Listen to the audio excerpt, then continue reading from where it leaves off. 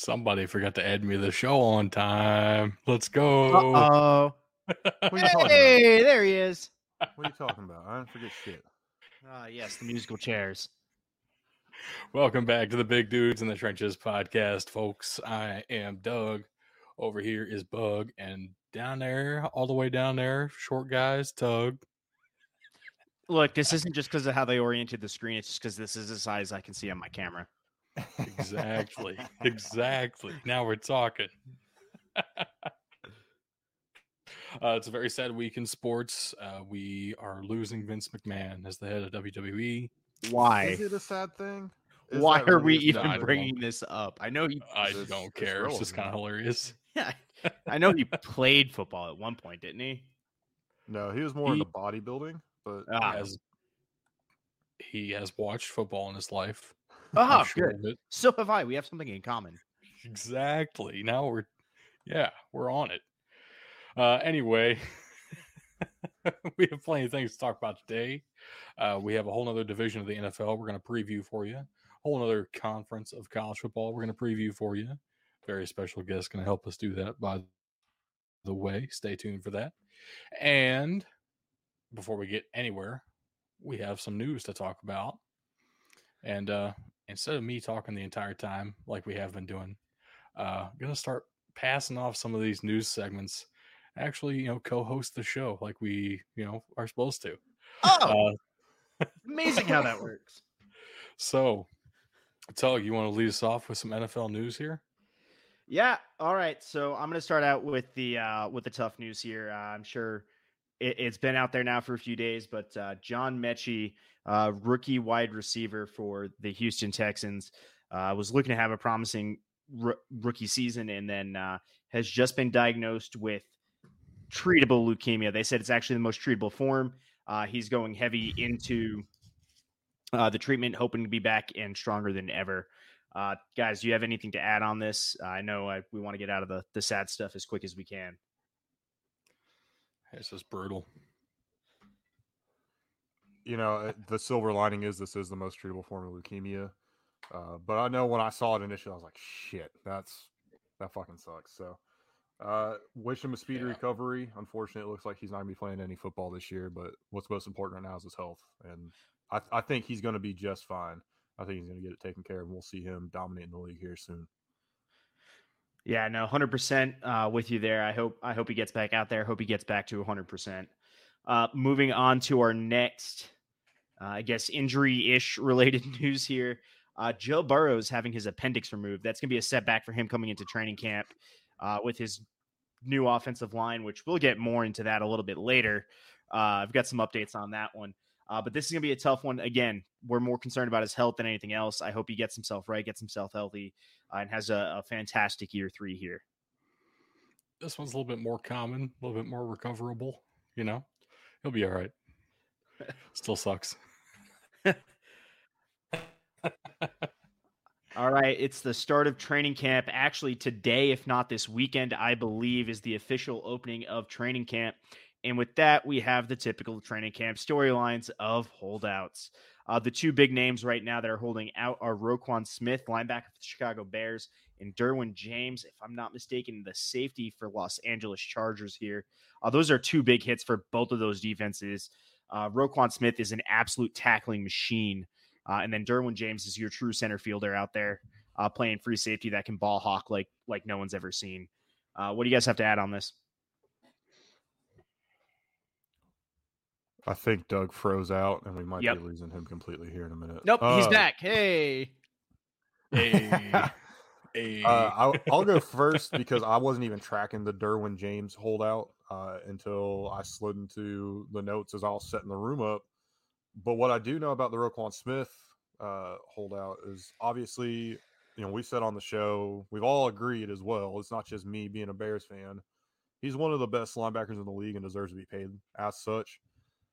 And what's depressing to me is I've been listening to a couple different podcasts. This is not going to be the most fun season for the Bears, and I'll talk more about that and some theories I have on that as well a little bit later here in the NFL news. But he was talking to some guys with shows that he's been on before and said, hey, they're like, hey, come have a drink with us. He's like, nope, camp's starting, got staying clean, getting ready for the season. So he wants to play, but he wants to get compensated fairly as well. And I think that's fair. It is unfortunate because absolutely you want to see him play this season. You don't want to see him riding the bench or not even suiting up for the Bears. So we'll see what happens.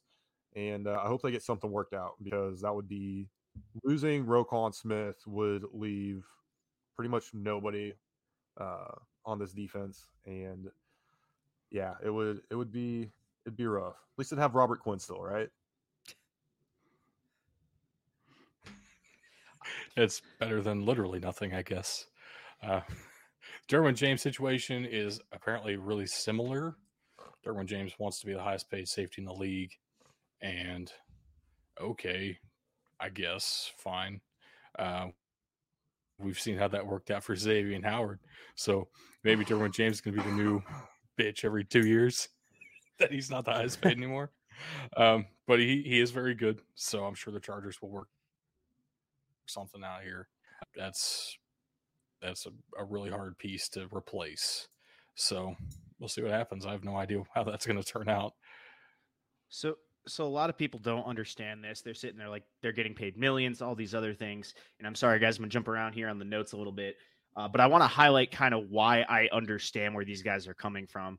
After 5 NFL seasons, Chris Carson is retiring due to a neck injury. I think he ends his career with 769 carries, something to that effect. But again, it shows how short, especially for these middle linebackers, especially for these hard-hitting safeties, how short their career can be when the guy on the other side of the ball, effectively playing the same position at running back, is retiring after 5 seasons. So when these guys are this young and they're coming up on that first contract renewal, this is where they need to make their money. And I get it, right? They really don't.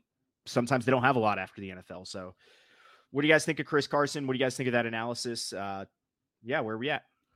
Well, I think Doug has got to be at least a little happy Chris Carson's retired, because he's not going to fall into that trap. Hey, I'm sad, okay? Season. I'm very sad. It's been an annual tradition. I would give Tug like a first-round pick in our Dynasty League every single year for Chris Carson. And then he would get injured the next week every single year. Yeah, I'll miss him. All right. Another retirement we have coming up here is Danny Amendola. To be honest with you guys, I didn't even realize he was still technically playing. I don't know. Maybe I'm mixing him up with Wes Welker, but I thought he retired a few years back. I don't think he had in a couple of years. He just never officially retired. So that's okay. So I'm not officially crazy. I don't think you're crazy. You might be crazy. All right. So now retirement's out of the way. I do want to get back to some training camp headlines. There are there's a slew of names that have been added to the physically unable to perform or non-football injury list. Just to name a few of the big ones here, coming off injury that you're expecting to get back, the Ravens running back room is getting hit hard again with both Gus Edwards and J.K. Dobbins on the physically unable to perform list. That's a major hit because these guys have been out with an ACL tear. J.K. Dobbins for almost a year now, and then Gus Edwards would be right before week 1. He'll hit his year mark. This is going to be tough for them to come back. I'll say I'm a little surprised here. I haven't seen ACL injuries take this long to recover in a long time.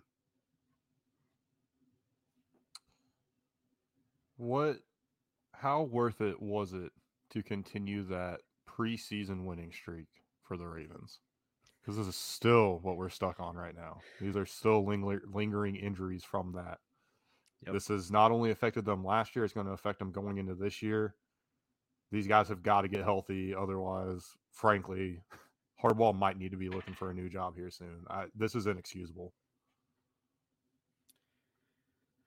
Yeah, no, I absolutely think you're right there. It's kind of insane. Like I said, I'm more surprised that they're taking this long. Maybe they're slow rolling them to make sure that they're 100% for preseason and for week 1. That might be the goal here. I'll tell you who's hoping that their guys on the unable physically unable to perform list will be healthy for week 1, and that is Joe Burrow and his lack of appendix, hoping that La'el Collins and Alex Kappa, two of the Bengals' biggest free agency signings, will be able to hit training camp and the preseason getting ready for week 1. That's going to be a massive hit for the Bengals coming into this offseason.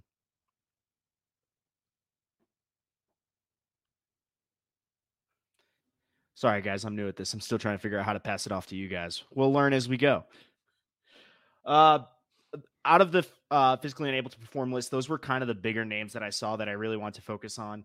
One last thing before we get to the fun stuff out of the NFL news.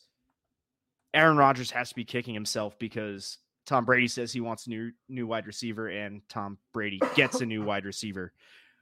Julio Jones has officially signed with the Tampa Bay Buccaneers. What is the fallout of this? The fallout is that Julio Jones is going to be drafted ridiculously high in a bunch of fantasy leagues.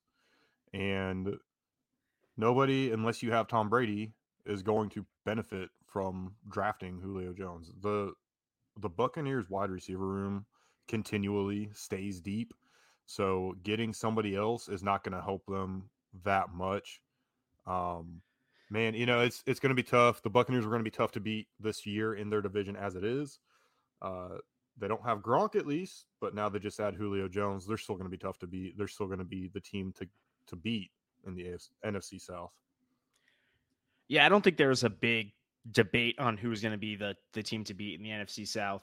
But yeah, this just seals it. And you're right. I think Julio Jones is going to get drafted ridiculously high, and he's not going to see that return on that draft pick that you give him in fantasy here because, well, Tom Brady has about 45 different wide receivers to throw to.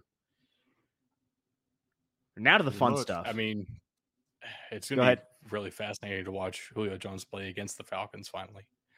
We have that. That's fair. Before that fun stuff here, Ben, I do want to highlight, because I almost skipped over it, the Kyler Murray contract here. This saga just keeps getting better and better. My high school teenager with a $230 million contract is sitting there with a clause that requires him to study without video games. Yes. And Cliff Kingsbury is out there making jokes about it, about bedtime and things like that. Guys, I need you on this. I need the reactions. This is the contract that my parents had me sign when I was 14. The memes that have been going around have made it really hard for me to decipher what's real and what's not, but this is fucking ridiculous. People like to rag on Jamarcus Russell, and I think reasonably so. But if Jamarcus Russell had this in his contract, maybe he actually cares about the NFL. What fascinates me is it's not like the Cardinals have been a bad team. Kyler Murray's been doing fine. Why is all this shit in his contract now? Did you see his response to this though? No. Mm-mm. He was like, well, honestly, I just get out in the field and I have this unique cognitive ability. I can just see it as it's happening. I don't need to study. Okay, so that dude, that maybe makes if you it studied, you'll win more than 9 games. That Kyler makes Murray it to the XFL confirmed. This makes it more understandable, because this is kind of what I expected. Was it's the Cardinals trying to protect their investment, and I get that. Now, all of that being said, nothing beats the added quote from, I don't know if this is real or not. Like you said, I can't decipher it, from Cliff Kingsbury that said they also added a clause in there that he will be in bed by 9:30 on school nights. That might be my favorite quip I've seen out of all of this. I love it. It's amazing. That just explains everything that's going on in Arizona right now. With as ridiculous as some of this other stuff is, I want to believe it's a joke, and I have confidence that it is, but I don't have absolute We don't know for sure at all. We don't know for sure. Exactly. Oh my Dana gosh. Bronco, thank you for piping up here as well, saying Julio Jones had the pick of where he wanted to go. So I'm assuming there's probably a list of some sort. Yeah, and this wasn't so much. I did see a couple other teams that he rejected, including the Colts. I think the Packers were on that list too, actually. So that's awesome. I now love yeah. Julio Jones. Ben's now drafting him #1 overall. I won't go that high. In the second round, get Tom Brady, your favorite quarterback. Something like that. Might as well, right? All right, Ben. I'll stop you from waiting here. Let's get Second into the favorite fun stuff. quarterback. Aaron We Rodgers is have your favorite. we have new alternate uniforms out there. First up, I'm not even going to talk about this one, Ben. I'm going to let you run with this one. So I said I would talk a little bit about some of the things the Bears are doing this offseason to try and keep fans interested. This is one of them. I think this is the first helmet ever in Chicago Bears history where the primary color is not going to be navy blue. And I think they just said, hey, we're going to do it. We're going to throw it out there because, as you can tell, the orange between the helmet and the jersey do not match. And for an NFL team, that is inexcusable.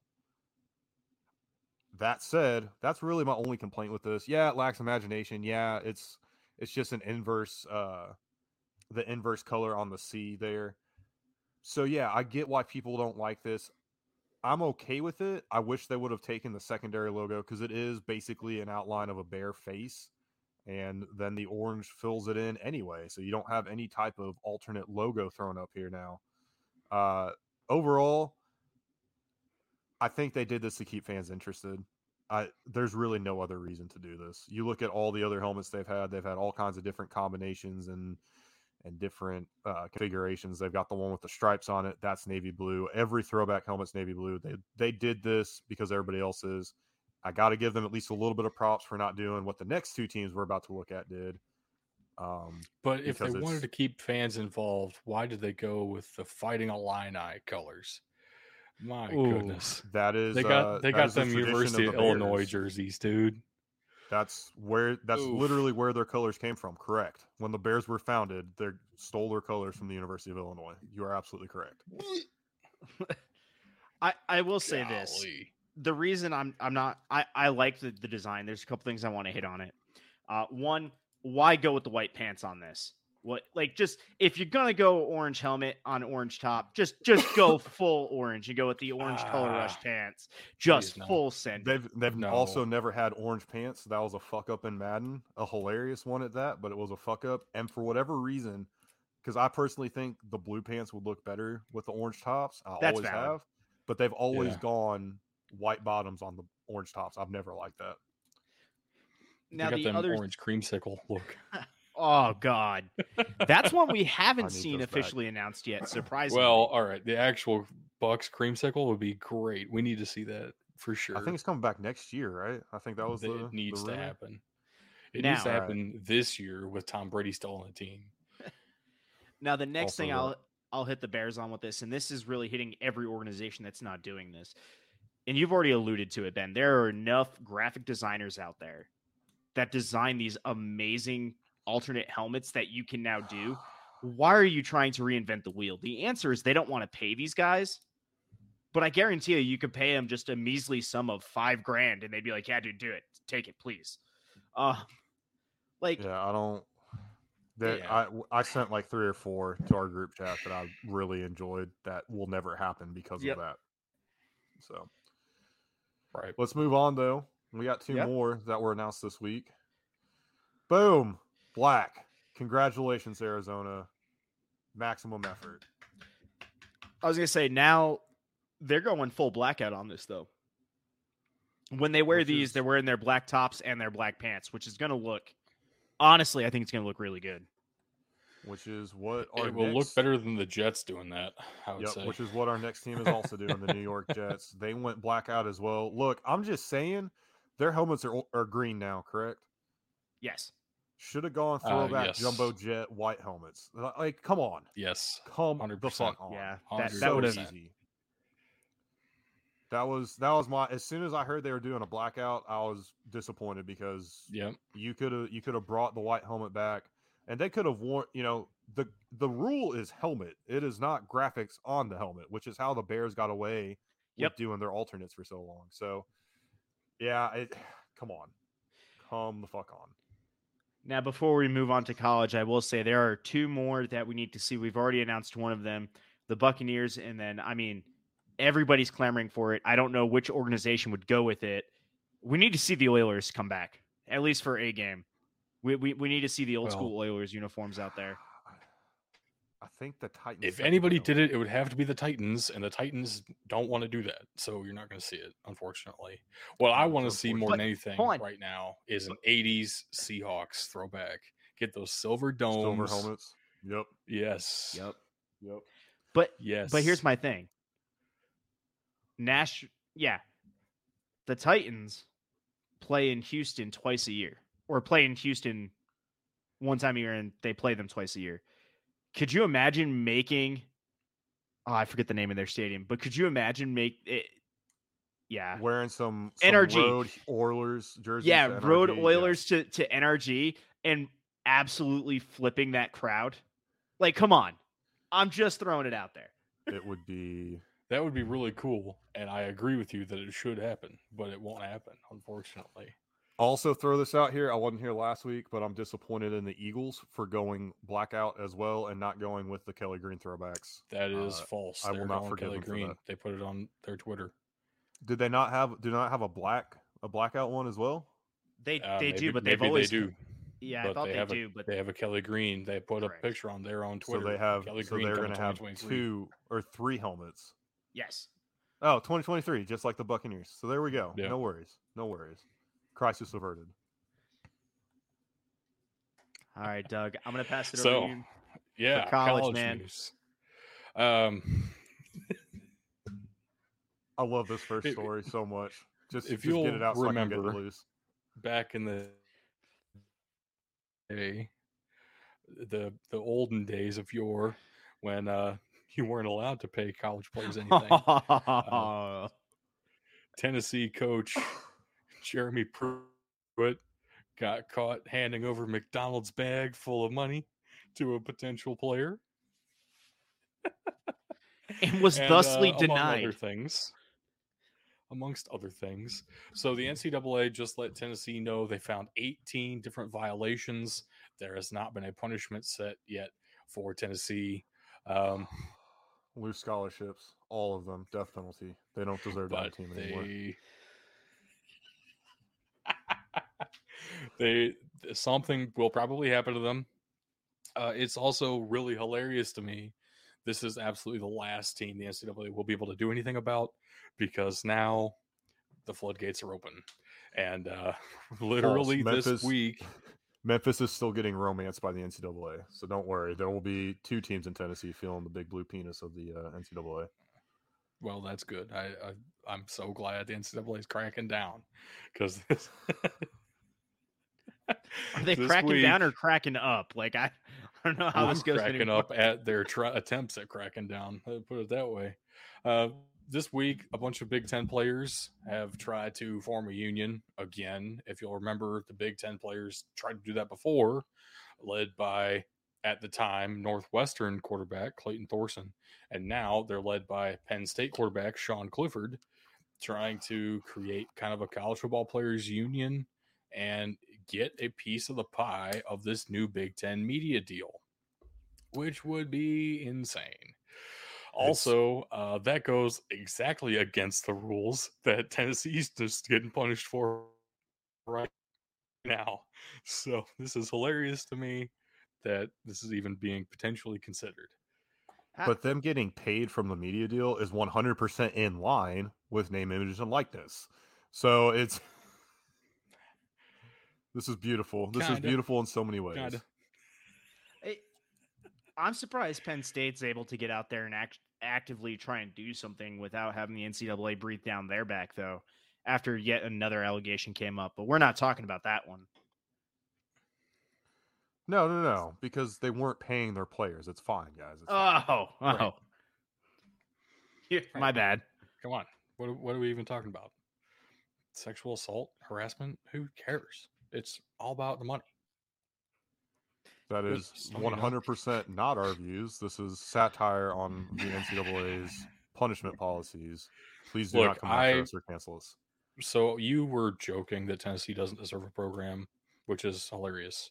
I have held the firm opinion for the last several years Penn State should not be allowed to operate as a team, as a university, as a whole anymore. That was so messed up. Michigan State too. which kind of rolls us nicely into the fact that the Big Ten is open to further expansion. Right. So, oh man. Anyway, yeah, they just added USC and UCLA. Big Ten Media Days just started. So, of course, that's all Kevin Warren's getting asked about are the additions of USC and UCLA. How's that's going to affect the Big Ten? And he's like, hold up. We have like 2 years without them still. Let's talk about this coming season. But of course, reporters don't know how to shut up. So they kept getting asked about further expansion.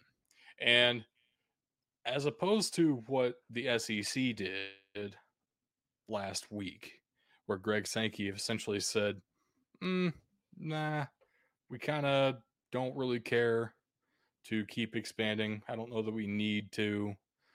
Is anyone really going to bring any competitive edge to the conference that we don't already have? Which, fair enough, I guess. In the Big Ten, Kevin Warren's over here saying, well, we're open to business. We're still in consideration of, he said specifically, I have a few teams in mind that I wouldn't mind adding. Obviously didn't list who those teams were, but then CBS Sports put out a report that said, they're in talks with 4 more Pac-12 schools, which Gavin Newsom would like this one. Cal's on that list. Yeah. So is Stanford, Oregon, and Washington. Now, obviously, Oregon and Washington, because they're the most competitive. Stanford and Cal make sense academically. It's probably the best of both worlds as far as trying to bring in legitimate, good sports teams and legitimate academic powerhouses like what the Big Ten tries to be. So, the problem with that right now is that none of those 4 teams are really worth the kind of money that the Big Ten is looking at on a new media deal. What does that mean for these 4 teams? It would probably look like a reduced payout, which has never really happened before in any conference. It's been theorized, but it's never been implemented, where everybody that was already in the Big Ten would get like $100 million a year from the new media deal, and these teams might get 50, which is a brutal step down and kind of hard to reconcile. At the same time, if they stayed in the Pac-12, that media contract that was just offered by ESPN was only $24.5 million a year per school. So it's still worth it to go to the Big Ten, even though you're getting less than everybody else. That's brutal. Have you heard the proposed breakdown for the revenue sharing in the Pac-12? I heard that it was in Oregon, Washington's favor, where they were probably getting 40% of the revenue, and everybody else was getting reduced payouts as well. So it's going to be a messed up structure either way. That's a little different than what I saw. Okay. What I saw is that Oregon and Washington are going to get 16.5% apiece. Stanford and Cal will get 13.5% apiece. And then the other 6 schools, will split the remaining 40% equally. If I'm Colorado, I'm gone. I mean, this is the exact reason Colorado left the Big 12 in the first place. But now what Texas was trying to do this? Because Texas did with the Longhorn Network, and that's why the Big 12 fell apart in the beginning. So if you're pissed off about college football realignment, blame Texas. It's all Texas' fault and has been for a long time. It all goes back to the Longhorn Network. All I'm saying, legitimately, Texas A&M, Nebraska, Colorado, Missouri, all scrambled because, oh my gosh, Texas is ruining us. All I'm going to go ahead and say is you really cannot be wrong in Bug's eyes if you just blame UT for everything that ever happens. Whether it's Texas or Tennessee, you don't even have to define it. Just blame UT and he's with you. If for some reason it's University of Tampa, I'll get on board with that too. Why not? Oh, this is yeah. So here's my question with this though, Doug. Okay. If you're going to reduce Stanford and you're going to reduce, Washington, Oregon, all those guys, right? Reduce their payouts. How can you justify leaving Nebraska where it's at? They are a college football blue blood, and you don't lose that status by going 3-9 1 year. What? 1 year Is Oregon not well? They are a more modern blue blood, not back in the history of it, I guess. But The UW's closer to being a blue blood than Oregon is, and neither of them are that close. Stanford's pretty close. No. Cal's problem is that Stanford had like 5 good Cal's years. problem is they had Aaron Rodgers, and they're probably still paying him for what they owed him when he played there. So, well, their bigger problem is they feel like academic. They put a They- lot of stress on. They try to academics. be Stanford try to be too hard, Stanford. and they're a Yeah, public school, exactly. so it doesn't count. Exactly. And that's where it leaves them. I would say it's more confusing to me. Why doesn't Oregon and Washington get $100 million a year, and you reduce Rutgers, Maryland, Yeah. Illinois, Purdue, right? The schools that legitimately don't make you that kind of money. I don't know. This would be really weird if it happens. It would bring the Big Ten up to 20 teams, and the Pac-12 down to 4. what? 6? Yeah, it sounds about right, actually. Uh, Hey, and the Pac-12 has a tendency to Yeah. change their conference name based on how many teams. So I'm expecting at this point, the Pac-10 to come back. Pac-6. Yeah, maybe down to the The six-pack. six-pack. Yeah. That would be fantastic. All- if that's what happens. All I I'm would saying is if support they it. went with the name The six-pack, conference. they might steal I would all of watch the them. SEC fans. I would watch the 6-pack. Arizona State, Washington Utah. State, Oregon State, Utah, Colorado, the 6-pack. Yes. I need this to happen now. Oh goodness. $12 billion per school per year for the 6-pack rights The question Let's is move which along beer here. would on the Bud sponsor Light them. Network. I was going to say which beer would sponsor them. Tecate, they sponsor everything. It'd have to be Pibber, man. You get the 6-pack and you just You think anybody? Hold on. You think anybody on the West Coast is drinking fucking PBR? No, but that's why Pibber needs to do it. They need to get in that market, man. It's probably going to be some Mexican beer. Probably going to be Tecate. Modelo. Tecate. Telling Tecate. you. Fuck you. Fuck you. Modelo. You. Pacific. Coroner. Let's get out of college news. That's all I got. Yeah, if you're joining us and you're seeing the title here, we are going to get to our NFC or AFC East rather, and ACC previews here shortly. We do just have some non-NFL pro news to get to here shortly. I might get interrupted here in a minute. Of course, you know the USFL has stuff going on. There's guys getting shots at camps. That's awesome. The FCF has some stuff kind of going on in the background. We've talked about it a little bit. It's still kind of going on here. That's awesome. Major League Football apparently still looking like potentially they will actually exist. Awesome Somehow. as well. But the only thing that matters right now is the XFL. They had a huge town hall. We're recording this on Thursday, the 27th. I believe this town hall took place on Tuesday, the 25th, if I'm remembering correctly. Today's definitely Wednesday, but okay. Wednesday, the 27th. Jesus Christ. So it took place on Monday, the 25th. I looked at the date on my computer, too. Nice. Not Been hard a, enough. been a long week for me. This town hall took place in Arlington, Texas, which is where the XFL will also be having their hub in Arlington, Texas. The 8 teams and coaches were announced and confirmed. Hold on one second, guys. I'll be right back. All right. I'll run through this then. We got in Arlington, we got Bob Stoops coming back. He used to be an XFL head coach for the team that used to be in Dallas, but they're staying in the same stadium and they're still going to be called Arlington, which is actually really cool. I appreciate that. Yep. It would be as if the Washington Commanders started going by the Landover Commanders, like where they're technically from. God. I would respect it. It's all right. I was just talking about how it's Arlington now and not Dallas. That's great. I love it.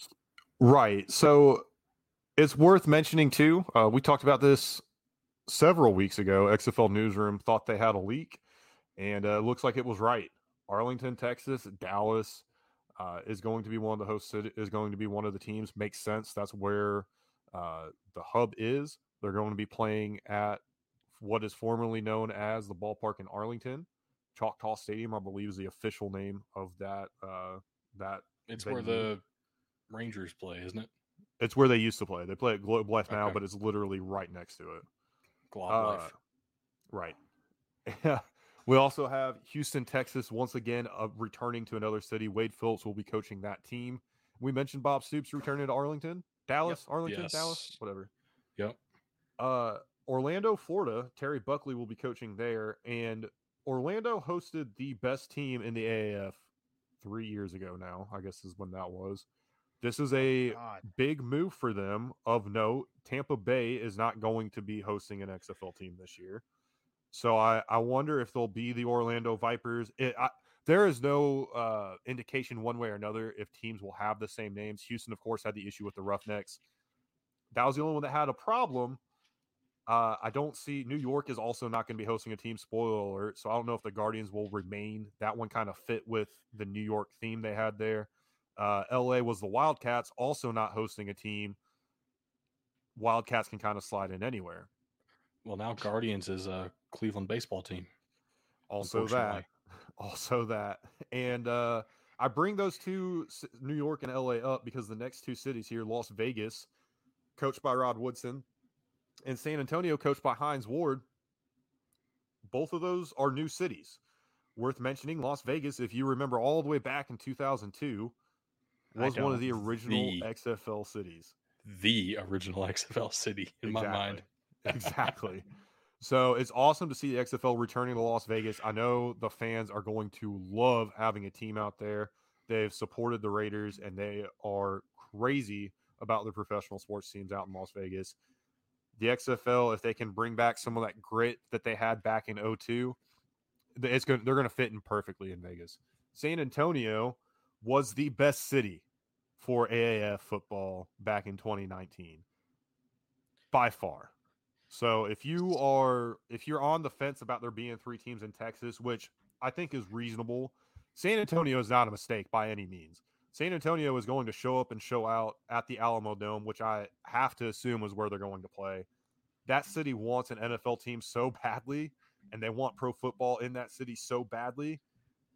Seattle is returning, had, in my opinion, the best environment.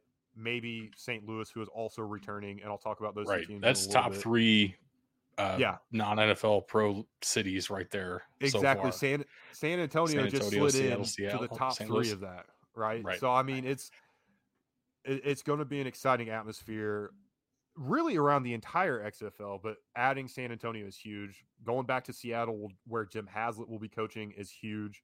And, of course, going back to St. Louis and Dome of the Americas, Anthony Becht. I got it. I finally got it. Anthony Beach. I almost did. Yeah, I mean, three amazing cities, and how can we forget Washington, D.C., the Cup Snake getting a ton of love from the Defenders. I hope that's the team name that comes back. I hope they're able to get into the same venue there.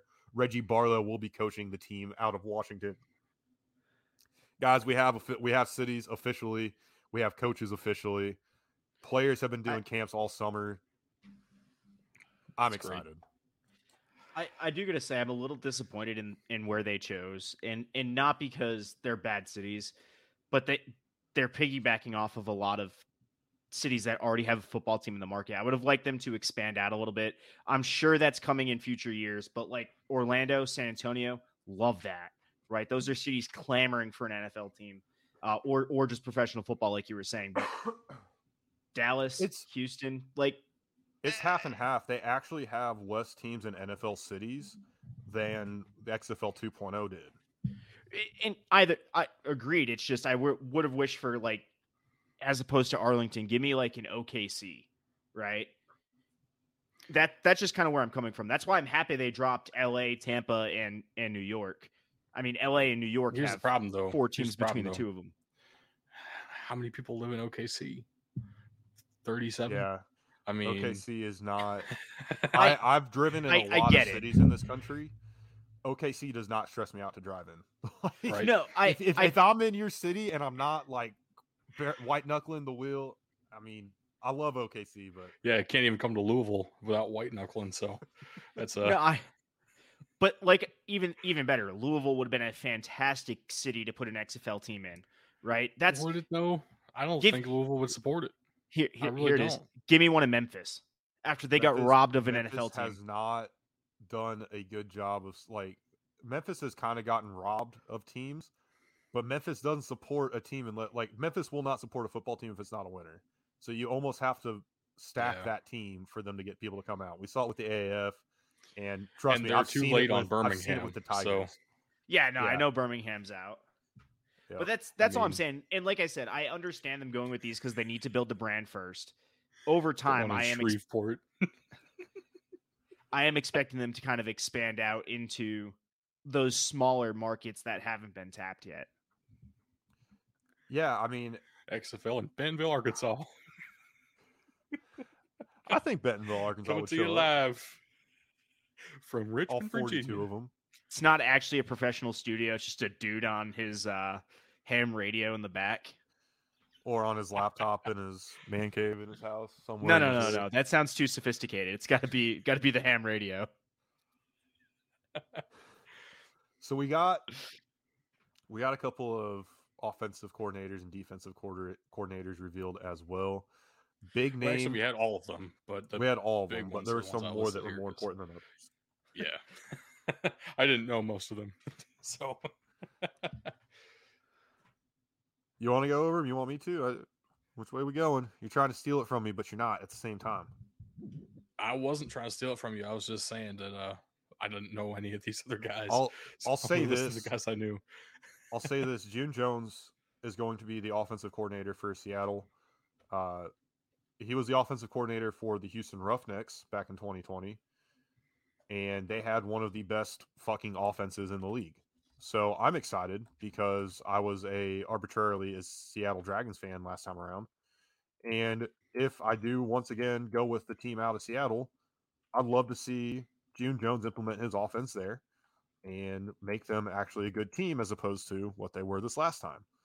I'm not going to try and pronounce this last very Italian or Polish last name. Gradkowski? Gradkowski.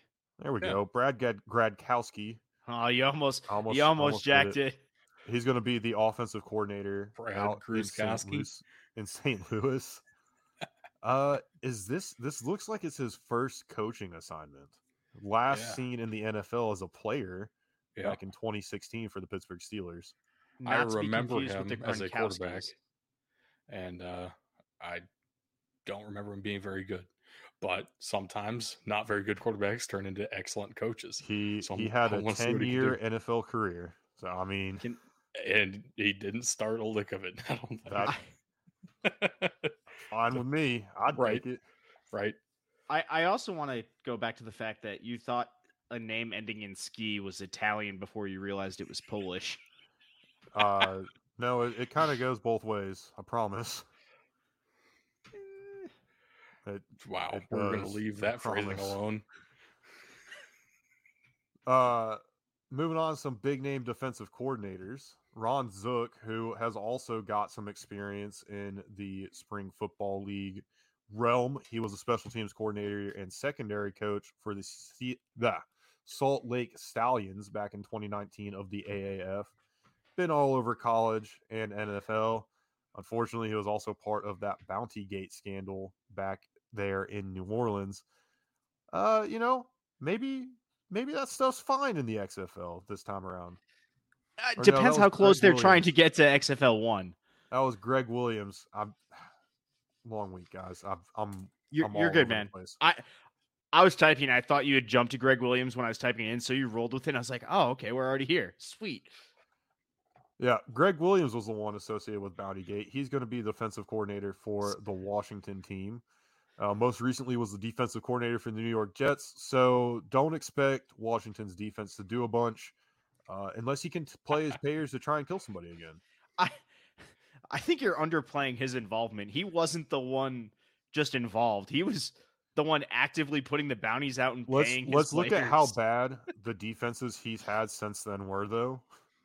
So he was the defensive That coordinator one for the Saints. season, that one season 2000 when he was DC for the Browns was like not that terrible. I seem to remember.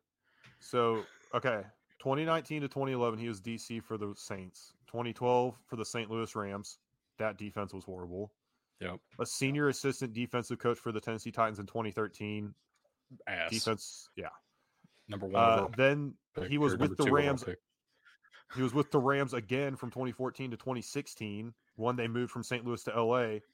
Ass. And everybody just assumed they would lose every single game because the defense was so bad. Mhm. But that was also about the time they got Aaron Donald. Something like that. 2017, 2018, he was with the Browns and eventually became the interim head coach in 2018. And in 2019 and 2020 was with the New York Football Jets. Ugh. I mean, he has connections. It's not what you know, it's who you know. Clearly, he doesn't know much, but he knows a lot of people. So these teams are also going to have directors of team operations and directors of player personnel. Combined, they're basically going to fill a GM role. This is not going to be like the XFL, AAF, or USFL, where we've seen just a single owner here. It's going to be a little bit of a different flavor here. I think it's going to be for the betterment of the league instead of one person or one collective group trying to be in charge of everything when you're supposed to be going at each other. Right. I'm not going to count my chickens before they hatch. I've been burned by too many of these spring leagues. Only one of them has kept me happy for more than one spring, and that, of course, is the FCF. So I'm excited for the XFL. I will never not be excited for the XFL to come back. For right now, we got a lot of good news coming in from them. Just got to wait and see it on the field, and more importantly, see him in 2024. Which is not. Let me backtrack a little bit here. We want to see him in 2023 when they say they're going to play, and then we want to see him in 2024 as well. Yeah. There you go. There you go. So I think that does it for the news. And now it's time for our NFL division preview. We're going to go back and forth now because Tug is going to take the AFC divisions. Bug's going to take the NFC divisions when we do this going forward. So this week is the AFC East, which means Tug, it's your turn to shine. Go for it, bud. All right, so the AFC East, obviously, just going to go over last year's results here first. The Bills won the division 11-6. They lost to the Chiefs in the divisional round. The Dolphins went 9-8 and missed the playoffs again, but ended the season with a win against the Patriots in Week 18. That marked a remarkable turnaround of that season that they had there.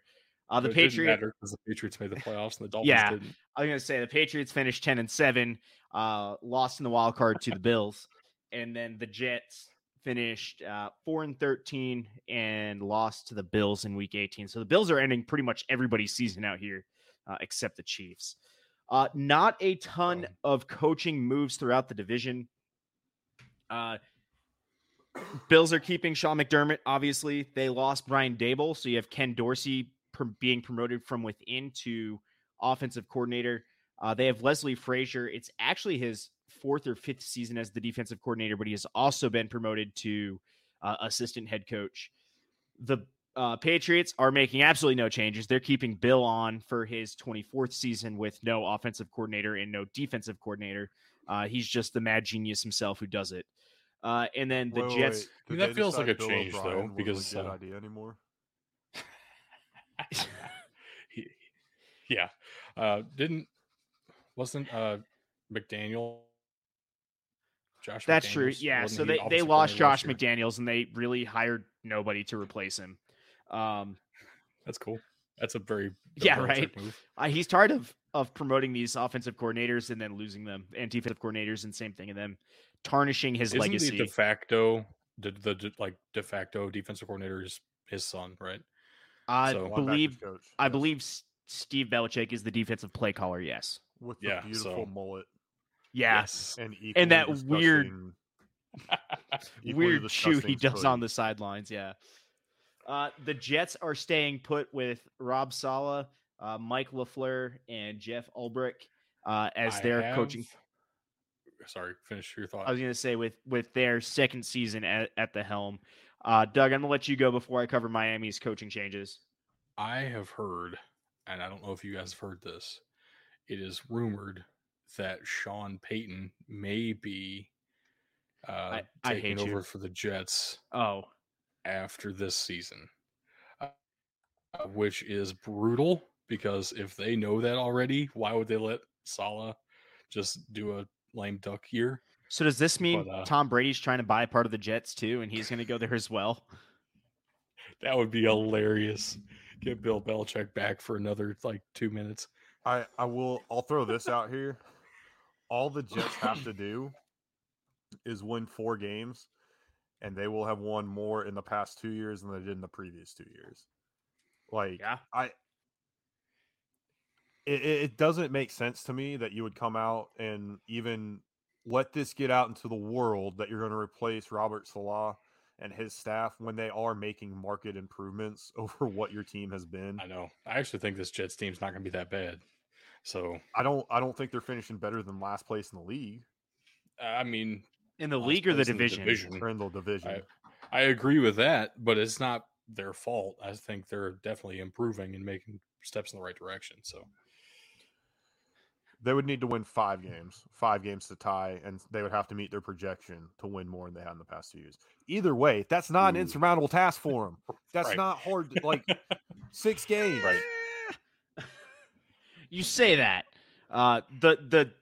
The Browns had guaranteed us 2 wins a few years back to double their win total and won none. So well, okay, but the Jets are not coached by Hugh Jackson, so they'll be okay. The Jets also won't end a losing streak with a tie. That is only something the Browns can pull off. All right. Going into Miami, they hired Mike McDaniel, the offensive coordinator out of San Francisco, and then fired both of their offensive coordinators, George Godsey and Eric Studsville. Studsville, get it right. No, I'm sorry, Studsville. And hired Frank Smith, the Rams running game coordinator and offensive line coach. That being said, Miami did rehire Studsville to be the associate head coach and running back coach. So Studsville stays on. Shit. George Godsey is very gone. And we have one offensive coordinator, which is a win. I'm just glad you kept Studsville. I mean, I'm down with it. I love that name. I think he's probably a mediocre coach, but his name is amazing. So keep him forever. All name team. Surprisingly, no changes in the defensive coordinators across the entire division. We've got Josh Boyer coming back from Miami for his 3rd season leading that defense, which has been honestly kind of outstanding the past couple of years. That team. Yeah. I mean, that being said, outside of Doug's shocking report of Sean Payton maybe already going to New York. I mean, the actual report was it's probably still the Cowboys, but the Jets are in. Has he gone and stayed over Jerry Jones's house yet? No, that's just for Mike McCarthy. Oh. Yeah, I think him and Mike McCarthy are the same coach. Why would you go from one to the other? Because one has a better name and valid. Anyway, other than that mysterious report, do you guys see anybody on the hot seat out in the AFC East this year? Saleh, because he's coaching in New York. I mean, that is slightly more. On the hot seat. Mine is slightly more valid than Bill Belichick in New England. No, the only possible answer is Robert Saleh, and he shouldn't be. I don't think he actually is either. That was just a random report that I saw. So, I'm saying report aside, just because of how New York is. The problem is fair. The thing that I think will protect him is I don't think the Giants are going to be any fucking good either. So it's not even like he's going to be compared to another team in the same stadium, not just same city, same fucking stadium. Mhm. It's literally all going to be how does the media treat him, and that's going to determine the future of Robert Salah, in my opinion. That's fair. All right, looking down NFL Network's projected records this year, you've got the Bills chilling with another division win at 11-6. They're projecting 11.4 wins. Miami's sitting at 8.6, so I rounded up and gave them 9-8. The New England Patriots are projected to finish second with 9-8 with 9.1 wins, and then the Jets are pulling in. Ben, like you said, they're pulling it out, going 6-11 with a 5.9 projected win total there. Honestly, I think Shockingly close to what I projected. I was going to say, I think all of those are actually very realistic, give or take the standard deviation, to bring some nerd stuff into this. You just had to say standard deviation to sound smart, didn't you? No, but now I do. All right. Podcast turning into Nerdsville. Let's bring back Studsville. I understand. NFL Network has not really projected anybody to have any insane win totals, which I think is fair. Going in and legitimately predicting anybody to go undefeated or have 1 or 2 losses, that's a bold claim to make and a very risky stance to take, especially when you are the NFL Network, right? But it does happen every year. It happens every year, and I think the Bills might be poised to be one of those teams to do it. I could see them going 6-0 in the division. I could see them going 5-1 in the division again. 11, I feel like total is probably a little low for them. I also thought that last year, and they went 11-6. So they're playing a first place schedule again. That division is still tough. Miami got better. I mean, the Patriots, it should at least in theory be better. The Jets definitely got better. So I don't think 11-6 is that crazy. The Bills have got to turn a corner. I think if they don't turn a corner this year, Sean McDermott is not going to be on the hot seat. Sean McDermott. But I think you got to start questioning some things about the direction of this team because they're going to consistently underachieve. Once again, we will have an actual playoff preview show and all that after we wrap up all the divisions. I'll go ahead and spoil a little bit. I do actually have the Bills making the Super Bowl this year. I also have them going 11-6. So I think they're a really good team, but this division is very good. 100% Josh Allen cannot be the leading rusher, and they're not getting any help with Elijah Holyfield being on the PUP list, or was it an actual football injury? Like he's out right now. So they have nobody in the backfield. Devin Singletary, I don't even know what's going on with him anymore, if he's even still on the team. So Devin Singletary is still on the team. You've got James Cook coming in, who I think is going to be – he's not going to be your bell cow, but he's a good change of pace back behind Devin Singletary. Actually, I think James Cook has a higher ceiling than Devin Singletary.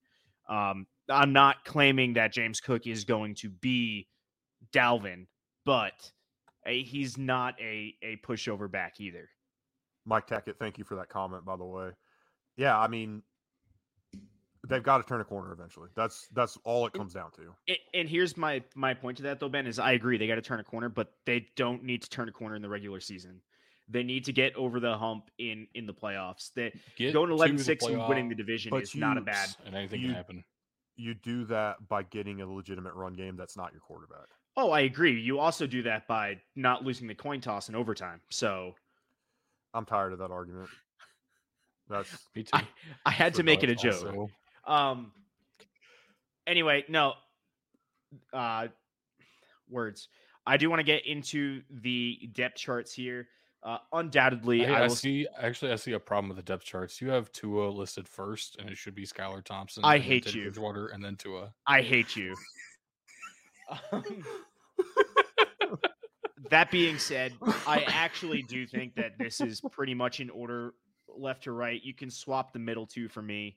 I think they're actually about even. But so Josh Allen's best quarterback in the league. It's best quarterback room in this league right now. Especially bringing in all-time backup Case Keenum there for the Bills. In the league or in the division? Because the league is a hot take. In the division. I'm sorry. In the division. All right. I do like Tua, and regardless of what you guys say, Tua's arm needs help. Yes, but he has the accuracy that is top tier in the league. He has a top tier accuracy. He has the accuracy that only Tua could provide. Jesus. If I'm looking at these based on the depth of the room, I would put Miami second with Teddy Bridgewater pulling backup duty over Brian Hoyer. But I really do think Tua and Mac Jones are about equal. I don't know, dude. That deadly combo the Jets have with Joe Flacco and Mike White. That's pretty. Yeah. We're just going to stellar. ignore you. We're about to start ignoring your comments here, Tug. All right. So I actually think Zach Wilson has a chance to do something this year. Yeah. Just because the situation is so much better. And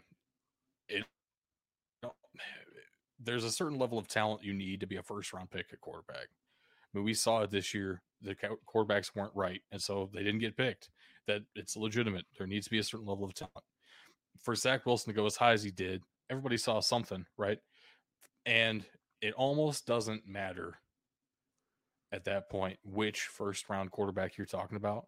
If you put them in the right situation, they will succeed. So that line is better. The receiving core is better. That running back room is better. Everything about that offense is better around Zach Wilson and going into his second season. This could be a great year for him. I don't think he's going to be better than Josh Allen. He's probably still the fourth best quarterback in the division, honestly. Yeah. Maybe jumps Tua, though. Depending on how Tua actually performs, that is a legitimate concern for Tua. Tua might be the fourth best quarterback in this division. No, and you're not wrong. There too, it does need to take a step forward. There's no doubts about that. I think he can. I think he's got the weapons now. He doesn't have the excuses. And his line got that much better too. Miami has basically revamped and reworked that entire offensive line. The only thing I don't like is the projection for Austin Jackson to be out at tackle. If you gave me Teron Armstead, Liam Eichenberg at the tackle positions, and then Robert Hunt and Austin Jackson at the guard positions, that's a solid line because Austin Jackson has absolutely improved play at the guard position. If you gave me Austin Jackson as your third string guard, that would be golden. You've hated him since college. There is one worked out for you.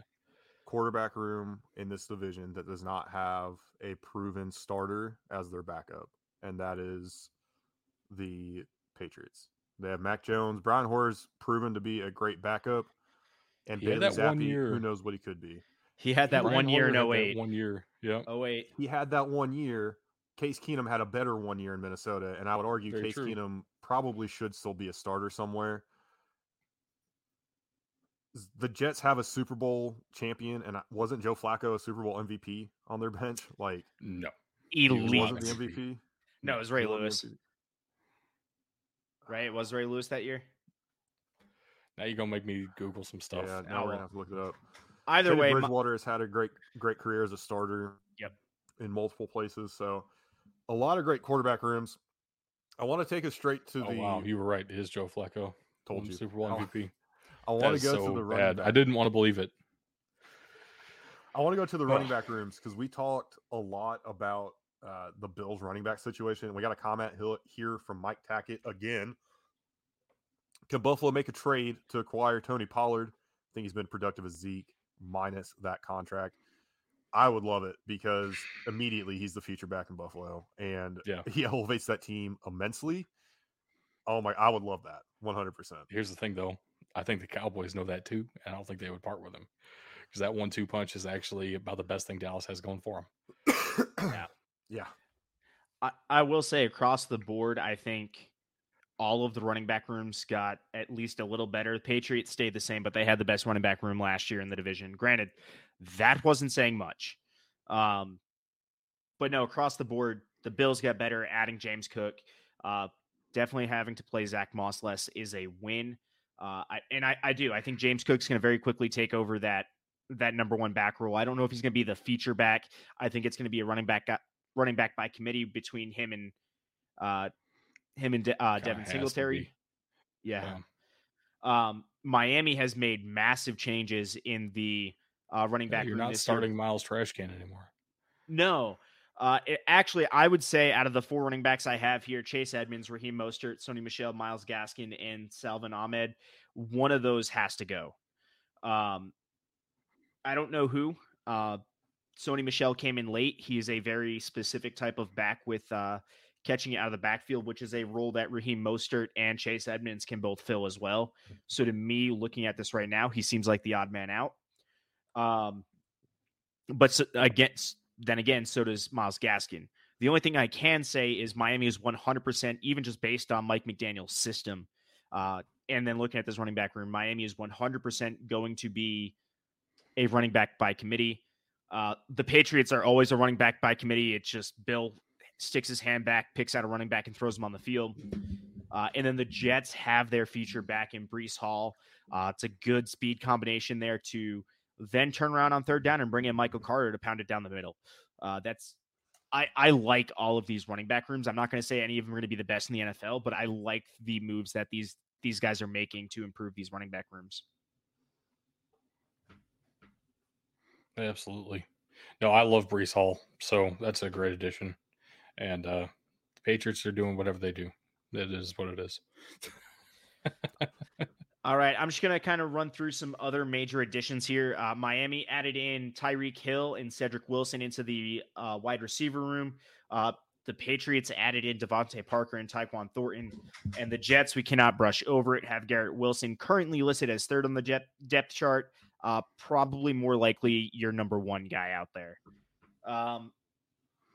For tight ends, again, the Jets are making some significant changes there, bringing in CJ Uzomah, Tyler Conklin, and Jeremy Ruckert.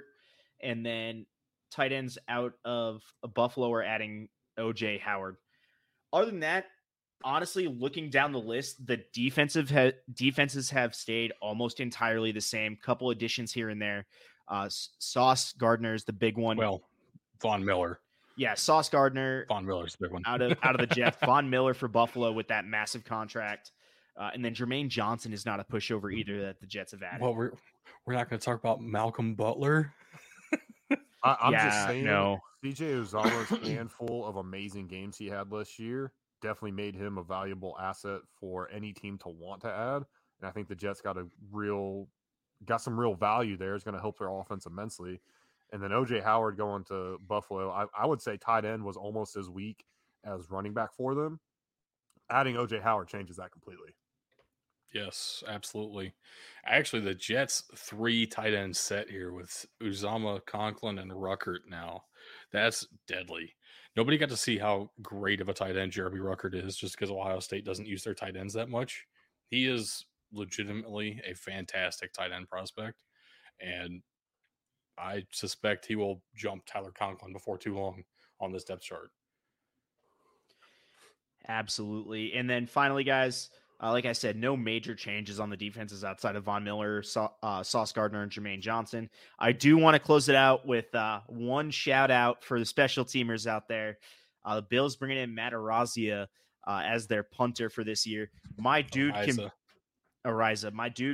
punt it a mile, just inconsistently. So if he can clean that consistency up, the Bills have an absolute field flipper. They could start on their 10 and punt it inside the 20 and be chilling.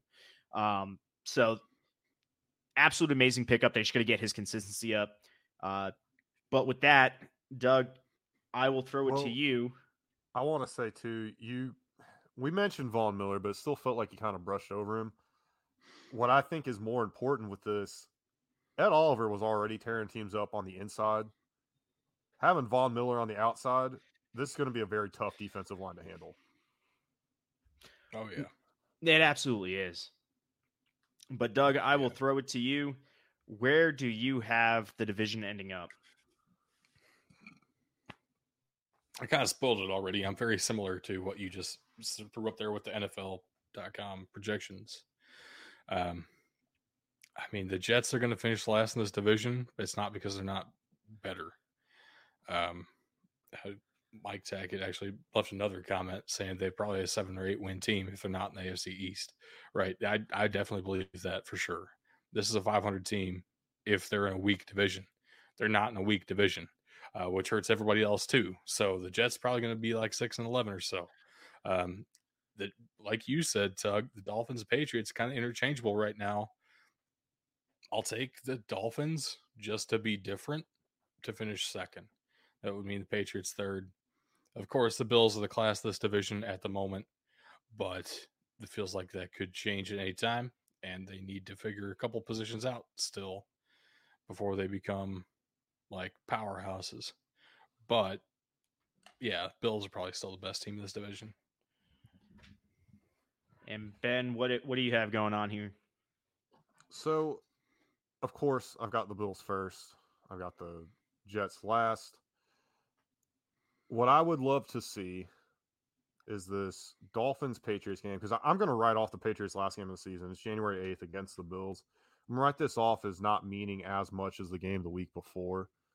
And it's going to be against the Dolphins. The Dolphins have a tendency to win that last game of the season against the Patriots, but I think the Patriots are finally going to figure it out and not let that happen, and that's going to be what decides second and third, and it's going to go the Patriots' way once again.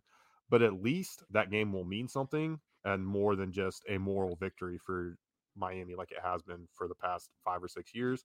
Unfortunately, they're not going to win it this time, and the Patriots are going to take second place and sneak into a wild card.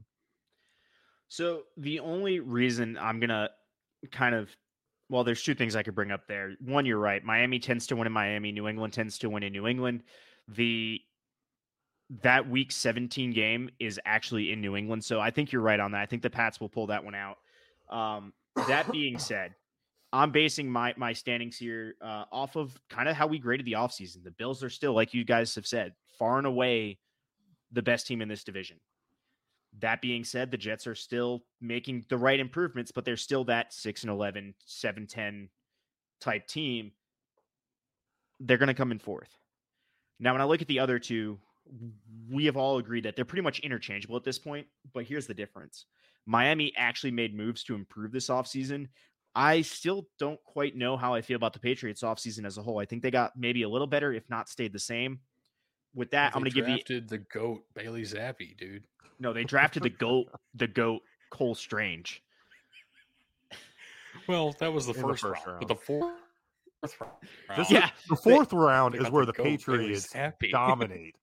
The sixth round actually is where the Patriots are the best. Who'd they pick in the sixth round? He's going to be the next best. I think it was Pierre Strong, dude. That running back out of South Dakota State. There we go. He's going to have 2,000 yards this year. Calling it now. That being said, looking at how the offseason's played out, again, this is all looking at paper, so I'm basing this off paper. I think the Dolphins are going to pull it out. Although I do agree with Doug here, I still think Miami's about a year away from a playoff spot. But if we can put together another winning season, that's going to look really good moving forward. If you can finish second in the division, it will matter. I think it won't matter that you miss the playoffs. Correct. As much as if you finish third in the division and miss the playoffs. Like if you finish third in the division, but you're in the playoffs, that's okay. Whatever. It is what it is. But if you finish second, I mean, that would make up for missing the playoffs. Correct. I felt like I said the same words like 18 times in a row. That's okay. And it probably got a little bit confusing. Kind of. But now we are heading to our college football conference preview. Man, we are very close to the end of this series, actually. Only a couple of conferences left. We're on to some of these big dogs. And this week we have the ACC, the Atlantic Coast Conference, and we have a very special guest joining us. Very much looking forward to this conversation with the host of the Jake Botel Football Experience from all the way down under, Jake Botel. How's it going, guys? Good to be here. It is so good to have you back, dude. It's been like 2 years since you've been on the show. Missed you. COVID does crazy things things to the timeline. It has been about 2 years since we've named Duckface Beaver Carnage. All thanks to you, man. Duckface Beaver Carnage. You have to jog my memory. Can't even remember. Good that was Oregon State rivalry. They can't be the Civil War anymore. That's right. That's right, Mike. That's great. Unfortunately, Beaver Carnage. Unfortunately, our notes here are throwing some shade at you right off the bat because I see you as anonymous Kiwi, and I know you are not from New Zealand. So, Oh no! That's all right. I can bust out a Kiwi impression if need be. You know, go get some fish and chips and all that sort of thing. That's awesome. oh man. All right, so let's get into the ACC preview. Similar format to what we've been doing in the Do it. past. We'll start with the teams, how they did last year. We'll get into some coaching changes, go through who they lost, who they're bringing in, players to watch, and how we think this conference will shape up. So, obviously, we probably should start talking about Pitt and Wake Forest. Two teams felt like out of nowhere in a down year for the conference, maybe. Just showed up at the right time. Both finished 11-3. Pitt, of course, taking that championship, though. Were you guys as impressed with Wake Forest as I was, though? I mean, what a job Dave Clawson is doing. Yeah, pretty crazy. Get old, stay old, and all that down there. I think I've heard it called the incubator. You know, they bring everyone in, they redshirt for a year, and then on we go. Get old, stay old, and that mesh point offense they do, that slow mesh, wigs me out every time I watch it. It's just like, just rip it Right. out, throw the damn thing, Right. or hand it off. But yeah, they did impress me. They impressed me with their ability to survive what was a pretty wretched defense too. Really, all things considered. This is a team that's Very been true. building for a couple of years now too, though. I mean, it was 2 years ago, I believe, they were in a bowl game against Memphis, and things did not go Memphis' way. But it's not because Memphis couldn't get anything going on their own volition. It's because Wake Forest was able to pretty much demoralize them with the way they were able to work the offense, made a few plays on defense, and there you have it. They've been able to build since then. This is a team. I don't want to get too ahead of ourselves here, because frankly, I don't know what Clemson's going to do.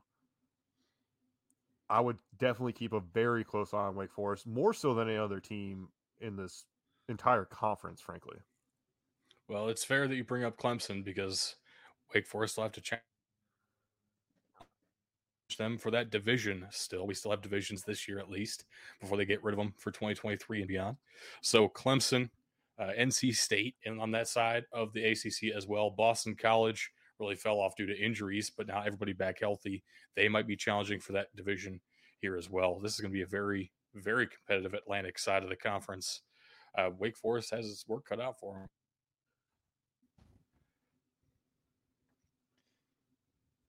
Yeah, and I just had a look at those sort of the numbers on the day. There might be a bit of northern southern hemisphere delay going on here. Sorry, lads. The numbers Doug's been for having Wake issues all Forest's day, too. defense last season, like points against, they were, I think, bottom 5 or 6. Rushing yards allowed. The only teams to allow more rushing yards last year were Duke and Virginia. So it's going to be really interesting to see if they've fixed that sort of thing up. Like, I thought they got beat up in the trenches a bit. Speaking of big dudes in the trenches, in the run game last year, like, teams were able to smash mouth them.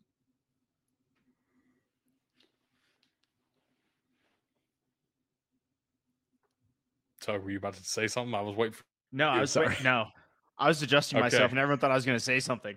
My bad. Well, yeah, that ruined it. It ruined the moment. You're sitting up straighter. So the coastal side, of course, they have Pittsburgh still without Kenny Pickett. It's going to be a big change. But other than that, they really had a bunch of teams that underperformed. North Carolina, Miami, Virginia, and Virginia Tech all kind of fell short of expectations. This, of course, led to a lot of first-year head coaches in the Coastal Division now.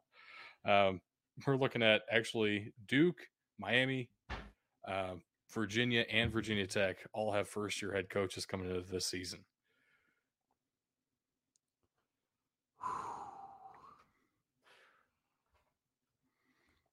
This is going to be interesting. I was going to say the Coastal is going to be a very different different side of this conference this year because you don't know what to expect. I can tell you my favorite coaching hire out of here is Mario Cristobal. I love what he's doing with the program. I mean, you saw it immediately in recruiting, and we'll get to that later, but this could go a ton of different ways. And then Tony Elliott has the success under his belt from Clemson, so you know he can run an offense. I've got a bone to pick with Cristobal though. Did you see they're getting rid of the Cuban link, the turnover chain? Yeah, we talked Tug about it last loves week. that. Tug What loves the it. hell? No, so it's not that it. I love the turnover chain, but at the same time, he's trying to rebuild the program and rebuild the culture. And to do that, you need to get rid of that one thing. Like Doug said last week, that's pretty much the only thing people have talked about with Miami for years. Now he wants them to talk about something else. So the best way to do that is to get rid of the chain. And I'll say it too. I don't even think it's so much that. It's when you have something like that, you see it with all these teams because Miami absolutely was The first. guilty of this. Memphis has been guilty of this. I think they got rid of their belt and turnover robe and all that shit. A lot of these teams are doing it because the players start going for the big play versus actually playing their position. Yep. So I hate it. I get it, but I still fucking hate it. I was pretty impressed with the fact that like he was hired in December, from Oregon over to Miami. Like we've seen, and I guess it depends, coach to coach, team to team, but you can see how those classes can fall apart sometimes if a coach comes in relatively late. Like he's had a few months to sort of keep what they had already recruited together and make additions. I think like it's a massive hire, and not just for like this division, because obviously we're just going over to a league next year, essentially. I think it's huge. Like I think it could be landscape shifting because you've had Clemson recruiting at this national championship level. Now you've got someone else who's an absolute maniac in that part of the game. So I think it's a massive hire, and it's a massive year too for this conference and sort of the power balance, in my opinion. Yeah, I feel like this was the best possible way to get Miami back to relevancy. So, Mario Cristobal is a great hire. The other guys we didn't talk about yet, Mike Elko coming to Duke, former defensive coordinator for Texas A&M. Interesting move here. I honestly didn't know much about Mike Elko until he was announced. But that David Cutcliffe retiring, and what are you going to do? Duke is a very unique situation. You have to find somebody that fits that program more than you have to find somebody who's a great coach, honestly.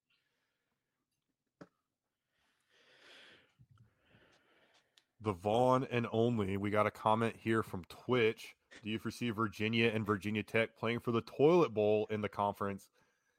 I got to say, man, both teams have first-year head coaches. Neither team did anything too inspiring last year. I'm looking through this. I don't see any teams they're going to be more desperate this year or worse this year. I guess they're in the same division, so we can't have a legitimate toilet bowl between the two, but I think they will be at the bottom of the Coastal Division here. I don't know. Duke's probably going to be pretty bad. Duke's always bad. Do they count? Thank you for the comment there, Vaughn and only. We do appreciate it. They technically count. Do you think Virginia? Oh, sorry. Oh, you go ahead. All for it. Yeah, I was just going to say, like with Virginia, as much as the defense sucked last year, they do have in a conference that's got pretty decent quarterback play.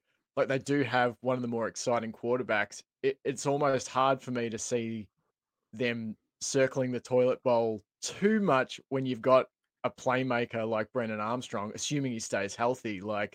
That's true. That quarterback talent matters, a lot when it comes to, hey, grabbing a few wins that you might not otherwise be expected to do.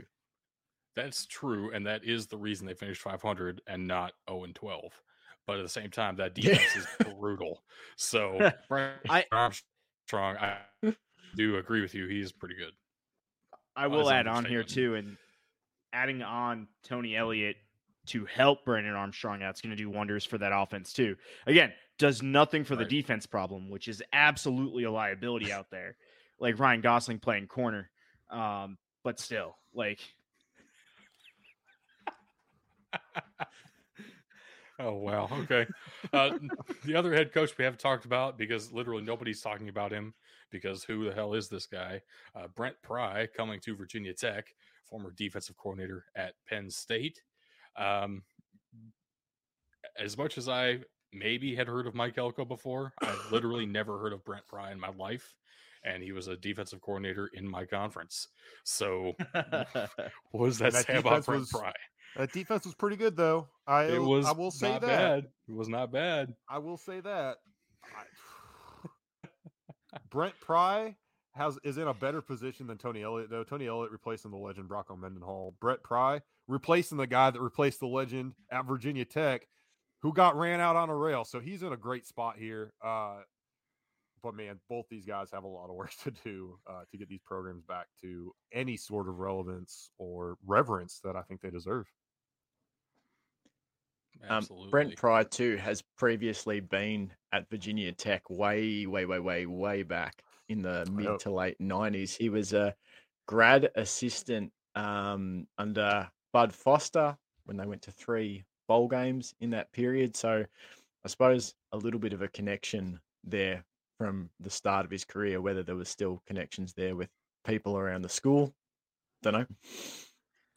And I think that is why he was brought on, because everything was so bad and soured so much with Justin Fuente. Man, people wanted him out of there. I think they wanted to bring in somebody who could kind of ease people back into, hey, we're going to have a good program here. We're going to be able to do some good things here. Breathe for a minute. We've got a guy that loves this program the way you do. It means something to him the way it means something to you. We're going to get this back on the right track. And there's a couple of coaches that are on hot seats that if they don't get their programs on the right track, might be on that unemployment line like Justin Fuente. Speaking of hot seats, thank you for the transition, Bug. You're welcome. I really see a couple of head coaches here who better watch out. Of course, Georgia Tech has been pretty bad lately. Jeff Collins is trying to take them off of the triple option, more of a pro-style offense. They have not been winning games with it. So 3-9 last year, 9-25 overall. I have Georgia Tech. If they want to keep the triple option and they fire Jeff Collins, I have the perfect hire for them. I'll find his contact information for you. Why you keep trying to get rid of the winningest coach in your program's history? I don't know. Of course, Syracuse has taken quite the tumble.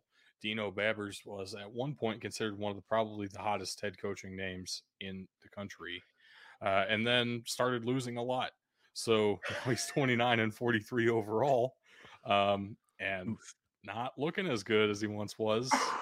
I actually remember back when Ohio State got Urban Meyer, there was a lot of speculation of, if Urban Meyer doesn't happen, because that was all the rumor, who could we possibly target to be the next head coach of Ohio State? And Dino's name came up because of how good of a job he was doing at Syracuse. And that is not the case anymore. Wow. This last one we've got on the hot seat list, I'll throw this in here because I'm the one that added it. It's Mike Norvell. And obviously he came from Memphis. Memphis fans are like scorned ex-girlfriends. They will talk about their ex forever and post like you're doing right now. Exactly. Post all the bad things that's going on with them. FSU fans are pissed. The 5-7 season did not quell their anger. They're 8-13 since Norvell got there. And missed a bowl game for the first time in, 20-something years? I mean, that's no, FSU had missed a couple bowl games before that. That was the coaches leading up to Mike Norvell. I mean, fair enough. I don't think they've been to a bowl game since Bobby Bowden, actually. It was under Willie Taggart they started to take that tumble. I don't know if I believe that. But anyway, I don't think they got below 6 wins in that time. it was just not up to program standards. But yeah, it was bad regardless.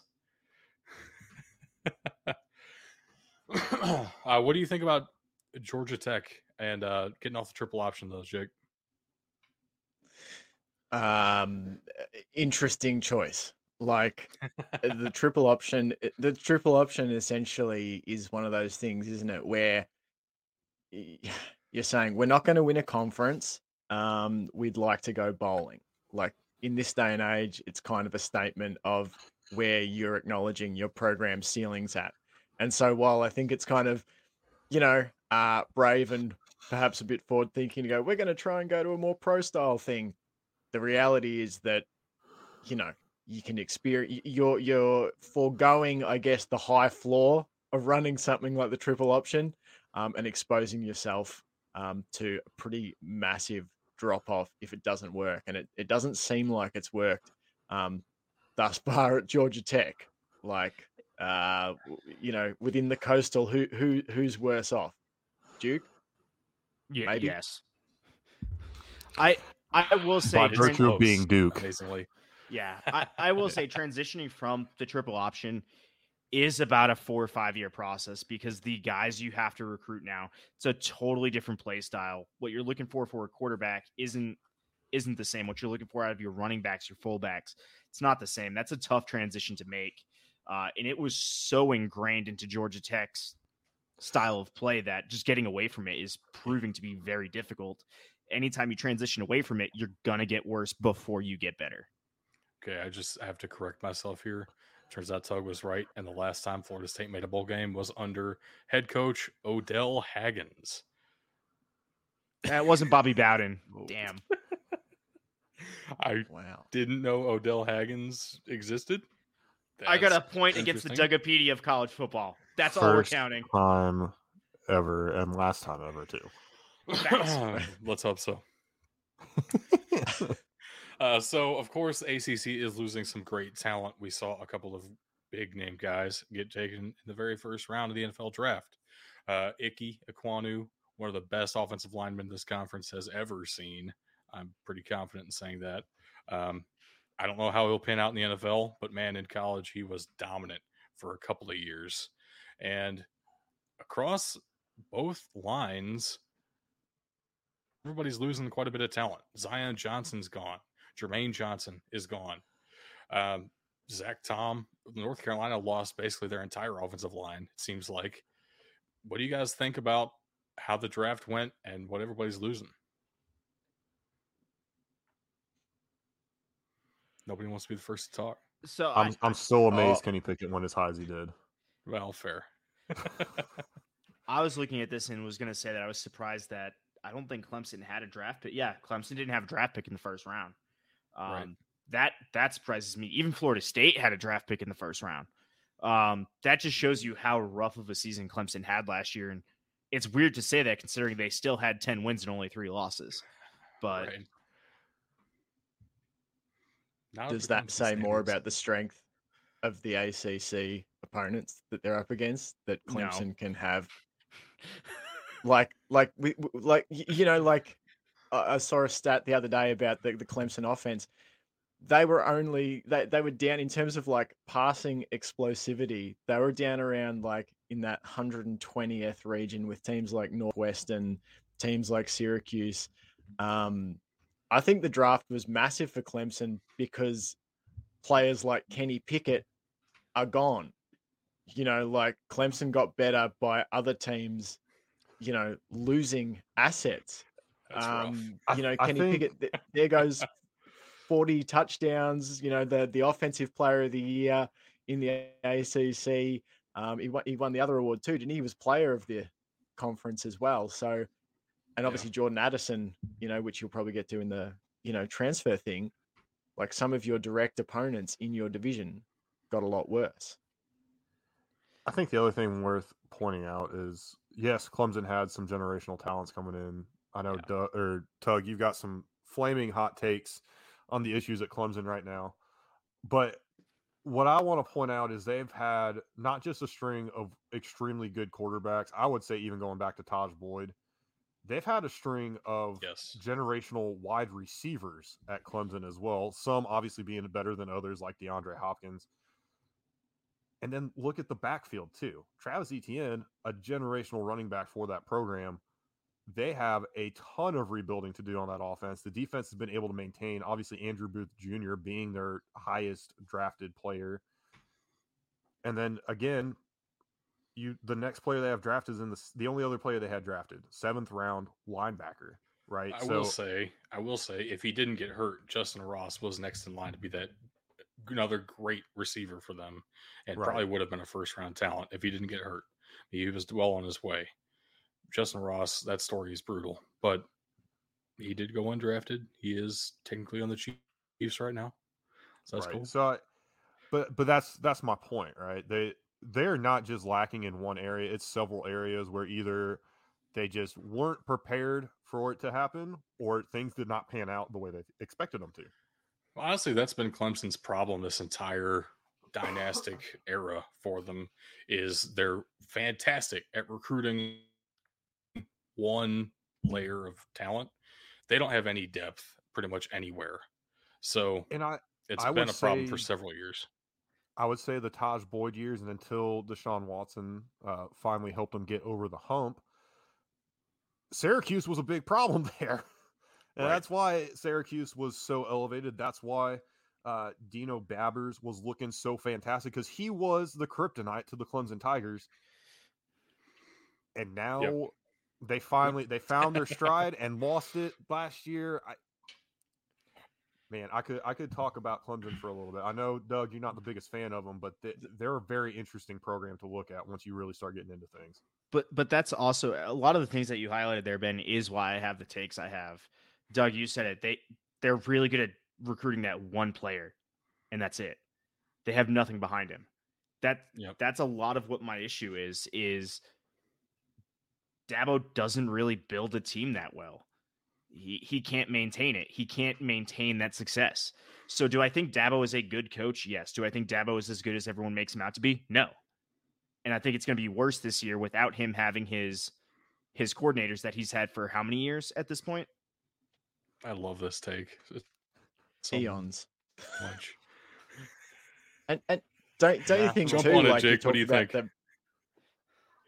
The kryptonite, the Dino Babbers kryptonite. Well, now there's the Cristobal coming in. Like there's now this other force, and the thing is, they're good at recruiting one player, and I think what happens when you don't recruit that one player, when you don't get the Deshaun Watson, when you don't get the Trevor Lawrence, how is the rest of your recruiting impacted?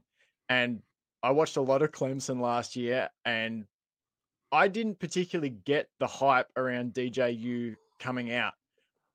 I remember seeing him in QB1. I think it was a season of QB1. He was the backup quarterback to a dude who ended up at Arizona State. That's the one. Real Mitchell. He went he went to Iowa State, and I don't know where he's at now. That's the one. Yeah, me either. But Not DJU, Iowa State, tell you that. Yeah. He didn't strike me, I don't know, as that guy, as that Trevor Lawrence, as that Deshaun Watson. And the problem is, if you don't get that guy, then what happens? And you saw in the spring game, Cade Klubnik did not look ready to push DJU. And I know it's a spring game, but I remember watching Trevor Lawrence's spring game and going, holy crap, this guy is ready to shred. And I also think, just to finish off, my thoughts with Clemson is, like, the times they are changing. Transfer portal was one thing that Dabo was always really grumpy about. Now we've got like this full-blown NIL hose that's going on. And I tell you who will use everything at his disposal to recruit teams is the Kryptonite, Mario Cristobal. So what happens now? Is Dabo going to evolve, or is this going to become Miami's conference? Because I think you either you adapt or die. So I got two things here. First of all, I'm not convinced the Vaughn and Only isn't just Tug with a different Twitch account. I promise you it's not. Because he's coming in on Twitch from I the love top that. rope. Dabo Sweeney equals Mike Gundy, and I will not stand for that on my podcast. I Mike will. Gundy is I way will. better. I love Mike Gundy, but I will not stand for that on this podcast. I absolutely will. And I think you actually bring up a good point about Miami with the transfer portal. We're going to talk a little bit more about Hard Rock Stadium in this episode, but that's where Miami is playing their home games. And guess what? That is also an NFL stadium. That is the home of the Miami Dolphins. That's honestly got to start becoming a bigger recruiting tool. And I think Mario Cristobal is smart enough to use that to his advantage. Man, it's I'm surprised they don't have any 5 stars. There's 2 teams in this conference who have 2 apiece. Bro, just talk to Steve Ross. He'll give you some money to lose some games. Love it. Love it. So, yeah, you said Miami doesn't have any 5 stars, but they actually did finish with the highest average rating for their recruits, which is insane out of this conference. Cristobal came in with no time at all and pieced together an actually incredible class for what it is. Only 15 players coming in. At the same time, it's 15 quality players coming in. Then you have Clemson with, of course, Cade Klubnik, as we already talked about. Jaden Lucas is the other 5-star player coming in from South Carolina and going to be that next corner. Clemson always seems to have at least one where they have a good defensive back going. The other program with 5-star players coming in this year is North Carolina. Mack Brown is a hell of a recruiter, the oldest head coach in FBS right now. But yeah, bringing in 2 incredible pieces. Zach Rice, Travis Shaw, offensive lineman, defensive lineman. It's beautiful. Love to see it. Oh, it's amazing. Actually, Zach Rice, I think, has potential to be one of the best offensive tackles in the country in a couple of years. We'll see what Travis Shaw can do, but ACC is known for pumping out some defensive linemen, so I wouldn't be too surprised if he turns out to be pretty great as well. I just gotta say, after seeing that last comment from the Vaughn and Only, I think that puts to rest that it's not me. But no, or you're trying to throw us off. He Yeah. said, is it an NFL stadium or is it the home of Miami Dolphins? I think I'm still not convinced. I do gotta say, I love this North Carolina recruiting class. Again, it kind of builds to what we preach to here. You build from the trenches out, and when you're bringing in the number 1 offensive tackle and the number 6 defensive lineman, that's gonna bode well for you in the future. Do you guys think there's going to be like patience for someone like Mack Brown, like given the exodus of like talent at other positions they've had the last 2 drafts? Like they've lost like 3 or 4 NFL wide receivers. They've lost an NFL quarterback, 2 NFL running backs. Like, right. Do you think he's got sort of all the time in the world to go, all right, we're going to build again. We're going to just keep stacking. Yeah. Make no mistake about it. North Carolina is forever and always a basketball school first, right? That's just how they're going to be. So the fact that they're now performing well in football and at a high level, I mean, 2 5-star recruits 5 years ago, if you'd have told me that North Carolina would have 2 5-star recruits in the next 5 years, I wouldn't have believed you. If you would have said they'd get it in the same season, I would have laughed in your face. The proof is in the pudding right now of just how much this program has grown and the leaps and strides that they've made in improvement here. I think Mack Brown, I don't want to say he has unlimited time to get the results that the boosters want, but I think he's exceeded everybody's expectations at North Carolina. I will say it. I think Mack Brown's unfireable right now. There's no way North Carolina loses him.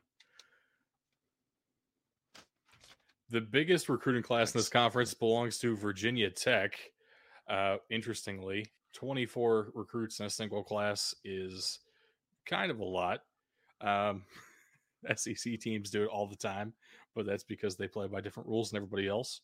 So is what it is. Doesn't match up to Air Force's recruiting class, though. Exactly. Surprisingly, and directly counter to Jake's point before we hopped on the show, the 2 best teams in this conference last year, Wake Forest and Pitt, finished the bottom 2 in recruiting this season. Um, on-field results do not always translate into recruiting. Do you think that though, speaks to the difference in approach in terms of I would regard Wake Forest and Pitt as definitely not teams I would regard as putting a high priority on recruiting, and it's more about building that team, like we talked about with Wake Forest. We're going to build them. We're going to get old, stay old. It's really is about that sort of team culture, our kind of guys. I think Pitt last year rode like a hell of a season from, an NFL first round draft pick. Now, I don't think Pickett was an NFL first round draft pick, but that's where he went. But Jordan Addison as well. Like, I'm really fascinated to see, because I still think too that Clemson can win this division. Like, despite all I've said about them, I think Pitt went from averaging 42 points a game last season and conceding, I think, 24. Like, what's the drop off there? You're not going to average 40 plus points a game, without Jordan Addison, without Kenny Pickett. Yeah. I'm really fascinated to see. NC State obviously is another sort of contender, but Clemson can win this division, but that might be damning with faint praise because of what some of the other contenders have lost. But no, you're absolutely right. Like, different teams, I think the teams that recruit hard are the ones that have those national relevance ambitions. I think that's why you hire Mario Cristobal to Miami, because Miami wants to be nationally relevant. Does Wake Forest want to be nationally relevant? Does Pitt want to be nationally relevant? It'd be cool. It's not their goal. It would be great, but yeah, but it's not that goal like it is for Clemson. Yeah. No, that's a perfect point. Let's get off of recruiting classes here and talk about some big-time transfers. Of course, there are all sorts of players moving in and out of the conference, but let's try to limit ourselves to 5 or so of the biggest names here. Pitt has a new quarterback, obviously. Kenny Pickett went in the first round. Underrated loss, by the way. Cal Adamitis, the long snapper. That's going to be brutal. How's Pitt going to replace him? Really? No, they have a new quarterback coming in from USC, Keaton Slovis. Hey, maybe he can actually put together a decent season this year. That would be a first, but also last year was Kenny Pickett's first, so we'll see.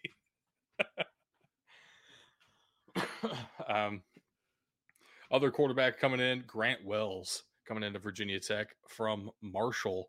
I thought he was fantastic at Marshall last year, and very much looking forward to see what he can do in a Power 5 school. Wait a minute. How many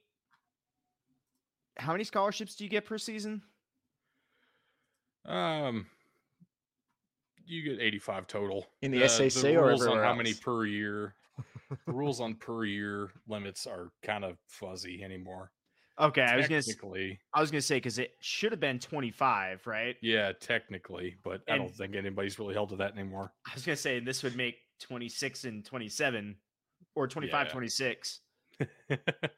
Well, you got to think too. There are kids that get cycled out every year, so they're at 25 then, because they lost Tavion Robinson. Yeah. Anyway, sorry, I did not mean to derail you. The one and only, we see your comment here. We will get to that conversation here in a little bit. We got a couple more things before we get to records predictions. We'll definitely address that when we get to that point. Good call out. A couple of big defensive players coming into the conference as well. Cameron Butler coming in from Miami of Ohio. Looking forward to him playing on the defensive end for Virginia. Also have a defensive end from Albany coming into Florida State, Jared Verse. Now, why am I highlighting an FCS player? Jared Verse is fantastic. Legitimately, FCS All-American, a couple of years now, coming into Florida State. Looking forward to see him play. This is similar to what we were talking about with the Big 12. Jackson Player coming in. Jared Verse is going to come in and just light up the league. This is a surefire edge prospect. Absolutely. can't wait to see him play. Are they hoping he's going to have, the Jermaine Johnson impact, transfer, defensive end, year one, lights it up? I'm sure that's what they're hoping for. Obviously, we'll see if it happens. Yeah. Right. Mike Some high Norvell is crossing his expectations. fingers and toes. Yeah. Of course, a couple of big losses as well in the transfer portal. None bigger than Jordan Addison. But right up there, Jahmyr Gibbs going to Alabama. Georgia Tech lost their best player and really the only bright spot of that offense last year. So hate to see that. That's a tough loss, especially as you're trying to move into that more pro style offense, and that's a more pro style running back. So that's a tough loss all the way around. Yeah, and then I know we've already talked about Jordan Addison quite a bit, but what he's going to do to that USC team is scary to think about. I don't like USC. That USC offense is going to be a different animal this year with Lincoln Riley. It better be. It better be a different animal this year. Caleb Williams. Is that Thank you. I 100% blanked. His wide receiver. I saw it. But that's some of the transfers coming in and out. Let's go ahead and talk about players to watch in this conference. Again, good players on every team. Literally, if you find a team in college football, you can find somebody worth watching. But there are some guys that stand out among the rest. Let's talk about some of those guys. Will Shipley for Clemson, great running back, right up there with Travis Etienne. I know you called him a generational running back for them, Etienne, that is, Bug. But Will Shipley is just as good right now so far. We'll see if he can keep that up. I mean, that would be huge, especially considering the uncertainty at the quarterback position for the Tigers. Absolutely. And then we have a couple of receivers I'm looking forward to watching again. A.T. Perry for Wake Forest. Really fun player. And, of course, Sam Hartman throwing him the ball. Yep. That's a very fun combination. Dontavian Wicks. Dontavian Wicks is underrated at Virginia. And, again, like we talked about before, Brennan Armstrong makes that offense look good. Dontavian Wicks is part of that reason why, though, got to admit. I tried to find somebody to talk about for Syracuse, and, Sean Tucker is not bad. Let's go, Sean Tucker, running back for Syracuse. You who has about a paragraph to say about everybody, and we get he's not bad. That tells me about everything I need to know. I'm telling you, don't watch Syracuse games this year. Hey, we finally got you to admit that we shouldn't watch Pac-12 games this year. So, I mean, yeah, fair. One player I'm interested to watch in Miami is the new quarterback, Tyler Van Dyke. I say new quarterback. I know he has certainly played for them already a little bit, but it still feels new to me because I was so much looking forward to the Derek King era. Again, that almost never really materialized. But Tyler Van Dyke has already proven to be pretty great for them. If Cristobal can, I know he's more of a defensive guy, but the offenses he was running at Oregon were nothing to scoff at. If Tyler Van Dyke can run that style of offense for Miami, I think once again, Jake, you're probably right on the head with this Miami team might be worth talking about. Just don't handcuff Tyler Van Dyke like you spent 4 years handcuffing Justin Herbert. That's true. That's my one. That's the one thing that I want to say because, and like that was brutal when you said I actually wonder whether Cristobal has learned any sort of lesson.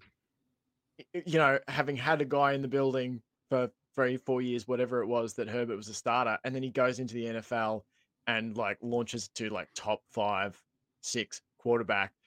Do you now kind of, throw the chips in a little bit more and go for broke? If you have a guy like Tyler Van Dyke, I watched the spring game for them and he was exciting, big, strong armed, They ran the ball a lot in that spring game, like a lot. They were feeding all their running backs. It is a spring game, but then again, it is interesting to look at how they do those things. I think Tyler Van Dyke is exciting, but I'm interested to see if he lets him take the Ferrari out of the garage sort of thing. Unlike he with Justin Herbert.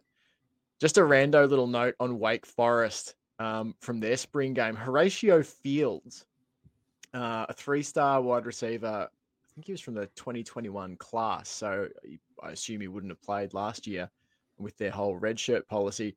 But he had an absolutely beautiful catch in that spring game, like eye-poppingly good, like up in the air, twisting, contorting his body to get around and grab the ball. Like, it was nice. And I know it's spring game, but I'm just throwing it out there as a little like, hey, this is a name that just popped off the screen when I was watching.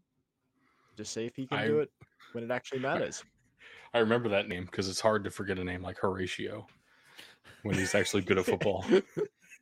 Yeah. One guy that we didn't talk about yet, and definitely the most exciting part of Louisville football, is Malik Cunningham. He does everything. So if he could play defense for them, he would figure it out and probably do better than anybody else they have. So if you're going to watch a Louisville game, keep your eye on Malik Cunningham too. I know you have a lot of thoughts about Louisville. You want to dive into a little bit of that, or do you want me to go on my Louisville like binge, like my rant? I will. Let's do it. If you got time, let's do it. Let's 5 minutes, 4-minute rant about the Cards. All right. So I'm really excited about Louisville because of what they're looking to do in 2023. Like, there's an historic class potential, like with what they're already putting together. They've got, I think I said it was a 5-star running back, a 4-star QB, a 4-star offensive lineman that they just got, 4-star, so the 5-star running back, 4-star corner. The point being, it's like insane what they're putting together. Right. It would shatter all sorts of, Louisville recruiting records if they can keep it together and if they can build on it. I think they're the number 17 class at the moment. So I guess the reason I'm interested to see is, and I can't remember if it was in the COVID year or if it was last year, but there was that weirdness with Scott Satterfield where he was kind of really honest. I think it was the South Carolina job, was it? Where he said he had taken an interview or whatever.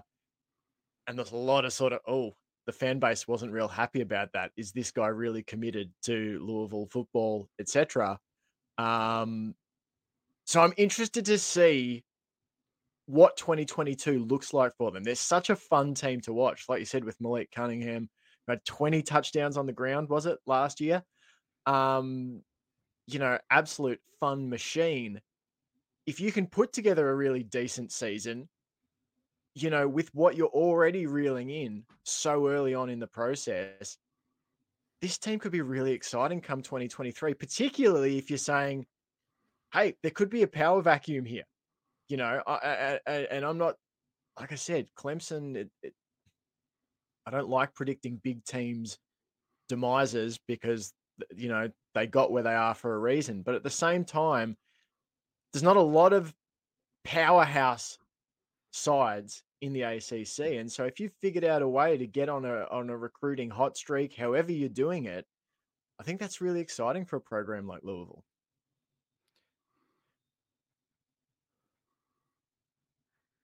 You look like you're about to talk, Todd. I was thinking, and then I had something, and it's gone. It's just gone. All right. Well, I won't wait on you any longer. We're moving on to the defensive side of the ball. As an alumni of the University of Louisville, I hope that the football team can be decent, but I do not have as much faith in them as you. So I think it's just excitement. I love crazy storylines in college football. Like if Louisville suddenly put together a crazy class and were good, that'd be fun. So on the defensive side of the ball in this conference, I know I have a bunch of different positions highlighted here, but honestly, the best position group across this conference is the defensive line. And let's not beat around the bush.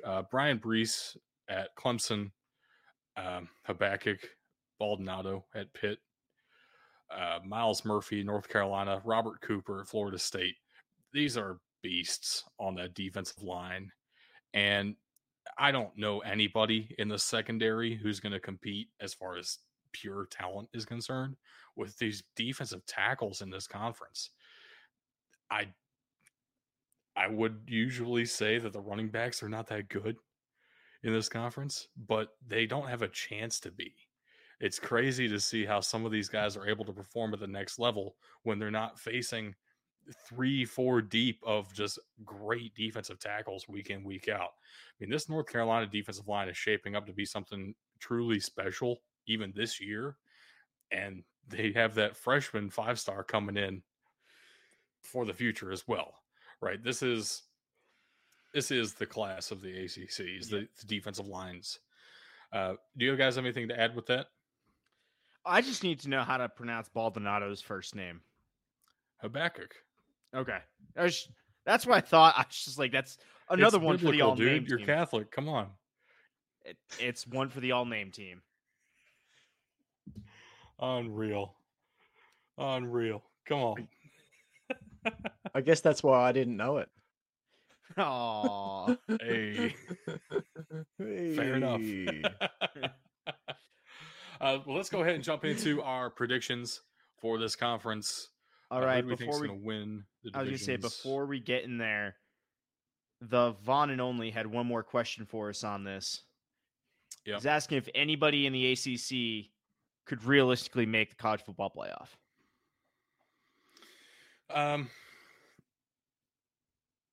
Yes, I would say.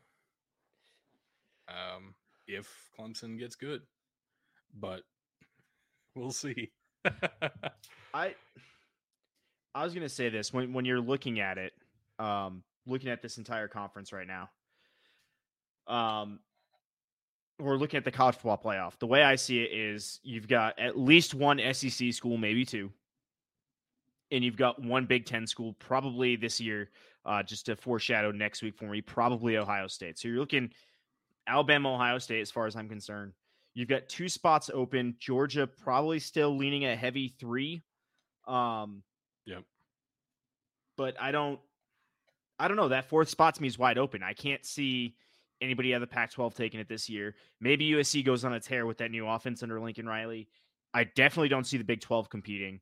So if you're looking at just based on what's available, yeah, the conference champion of the ACC, if they put the right schedule together and the right wins together, I think so. I don't think this is as cut and dry as it has been in years past with the college football playoff. I mean, it's total disrespect there to the mighty Utah Utes, obviously. You know, like we're going to just go undefeated in the Pac-12. Yeah, I think a team can make it. It's kind of like you look at the SEC and Big Ten. It's kind of like 2.5 spots are filled. Do you know what I mean? Yep. So there's sort of a 1.5, availability there for everyone else to sort of compete for. I think Oklahoma might have upgraded. Sorry, what they're going to do. I think they're going to be tougher. And yeah, I don't know. I'm going to be really interested to follow that journey. But yeah, ACC, I think teams can. And I suppose part of that will probably figure a little bit into my prediction. Yeah, talk. If anybody does, it would have to be the conference champion, you would assume, right? So let's go ahead and jump into who do we think is going to win the Atlantic? Who do we think is going to win the Coastal? I would say, unfortunately, for me, Clemson's probably still going to win the Atlantic Division. You're predicting the I comeback. don't know if everybody agrees with me, but yeah. Yeah, I mean, I don't know who else really has the talent to compete with them on a week-to-week basis. Now, that's not to say that they won't lose a game or two, but as far as overall talent, Clemson's probably still better than anybody else in that division. Well, the question too is like they had some of the worst quarterback play in the entire country last year. Yeah. So you go, if they can even get to average, but the defense didn't look like it's taken a step back. They were absolutely flying around, slaughtering each other in the spring game, which, haven't missed a beat since last year. So if DJU can even be average, I mean, he was like 9 touchdowns, 10 interceptions last year. Yeah. Something like that. So if they can get to average, then yeah, of course. Yeah. Clemson can definitely, I think I'm going to take Clemson for the Atlantic for me. I'll take Clemson as well, honestly, and it's because we saw DJ play well against Notre Dame 2 years ago. He's got the talent. It's there. I don't know what the issue was last year. I do think he was struggling, missing a lot of the weapons that he had previously and that had been at Clemson previously. I think we're starting to see that kind of turn around a little bit, and because of that, I do think Clemson will win the Atlantic. Kind of, again, to Doug's point, Pitt was the only one that really had all the talent to challenge them, and they're in the Coastal anyway. You look across the rest of this division, who's going to do it? Wake Forest, maybe. I know we sang their praises earlier, me specifically. Can they do it on a week-to-week basis? Are they going to be able to do it all season? Well, like Jake said, I mean, that defense was really bad still. It was just the offense. It just ended up out boat racing people. So what do you think, Tug? I'm going a different direction here, and this isn't just Clemson hate. This is me looking at the entire team build. I like what NC State's bringing back. Yeah, they lost some big names out of namely Ikem Ekwonu. But I like the build they have. I think they're a more complete team right now. I have a little more trust in them in the way they're going to come back this year. And yeah, I'm sorry. I have some serious issues with DJ Uiagalelei. I can't get over him. I don't trust him back there. And you're right, Ben. He had a couple good games when he was the backup and came in relief support. I'm still a firm believer that when you're a different play style quarterback, you come in for 1 or 2 games, you look really good. I mean, we've seen it with backup quarterbacks in the NFL how many times, because the team doesn't know who to prepare for. So now that he is the name starter, or at least was, they prepared for him better, and he couldn't match up to it.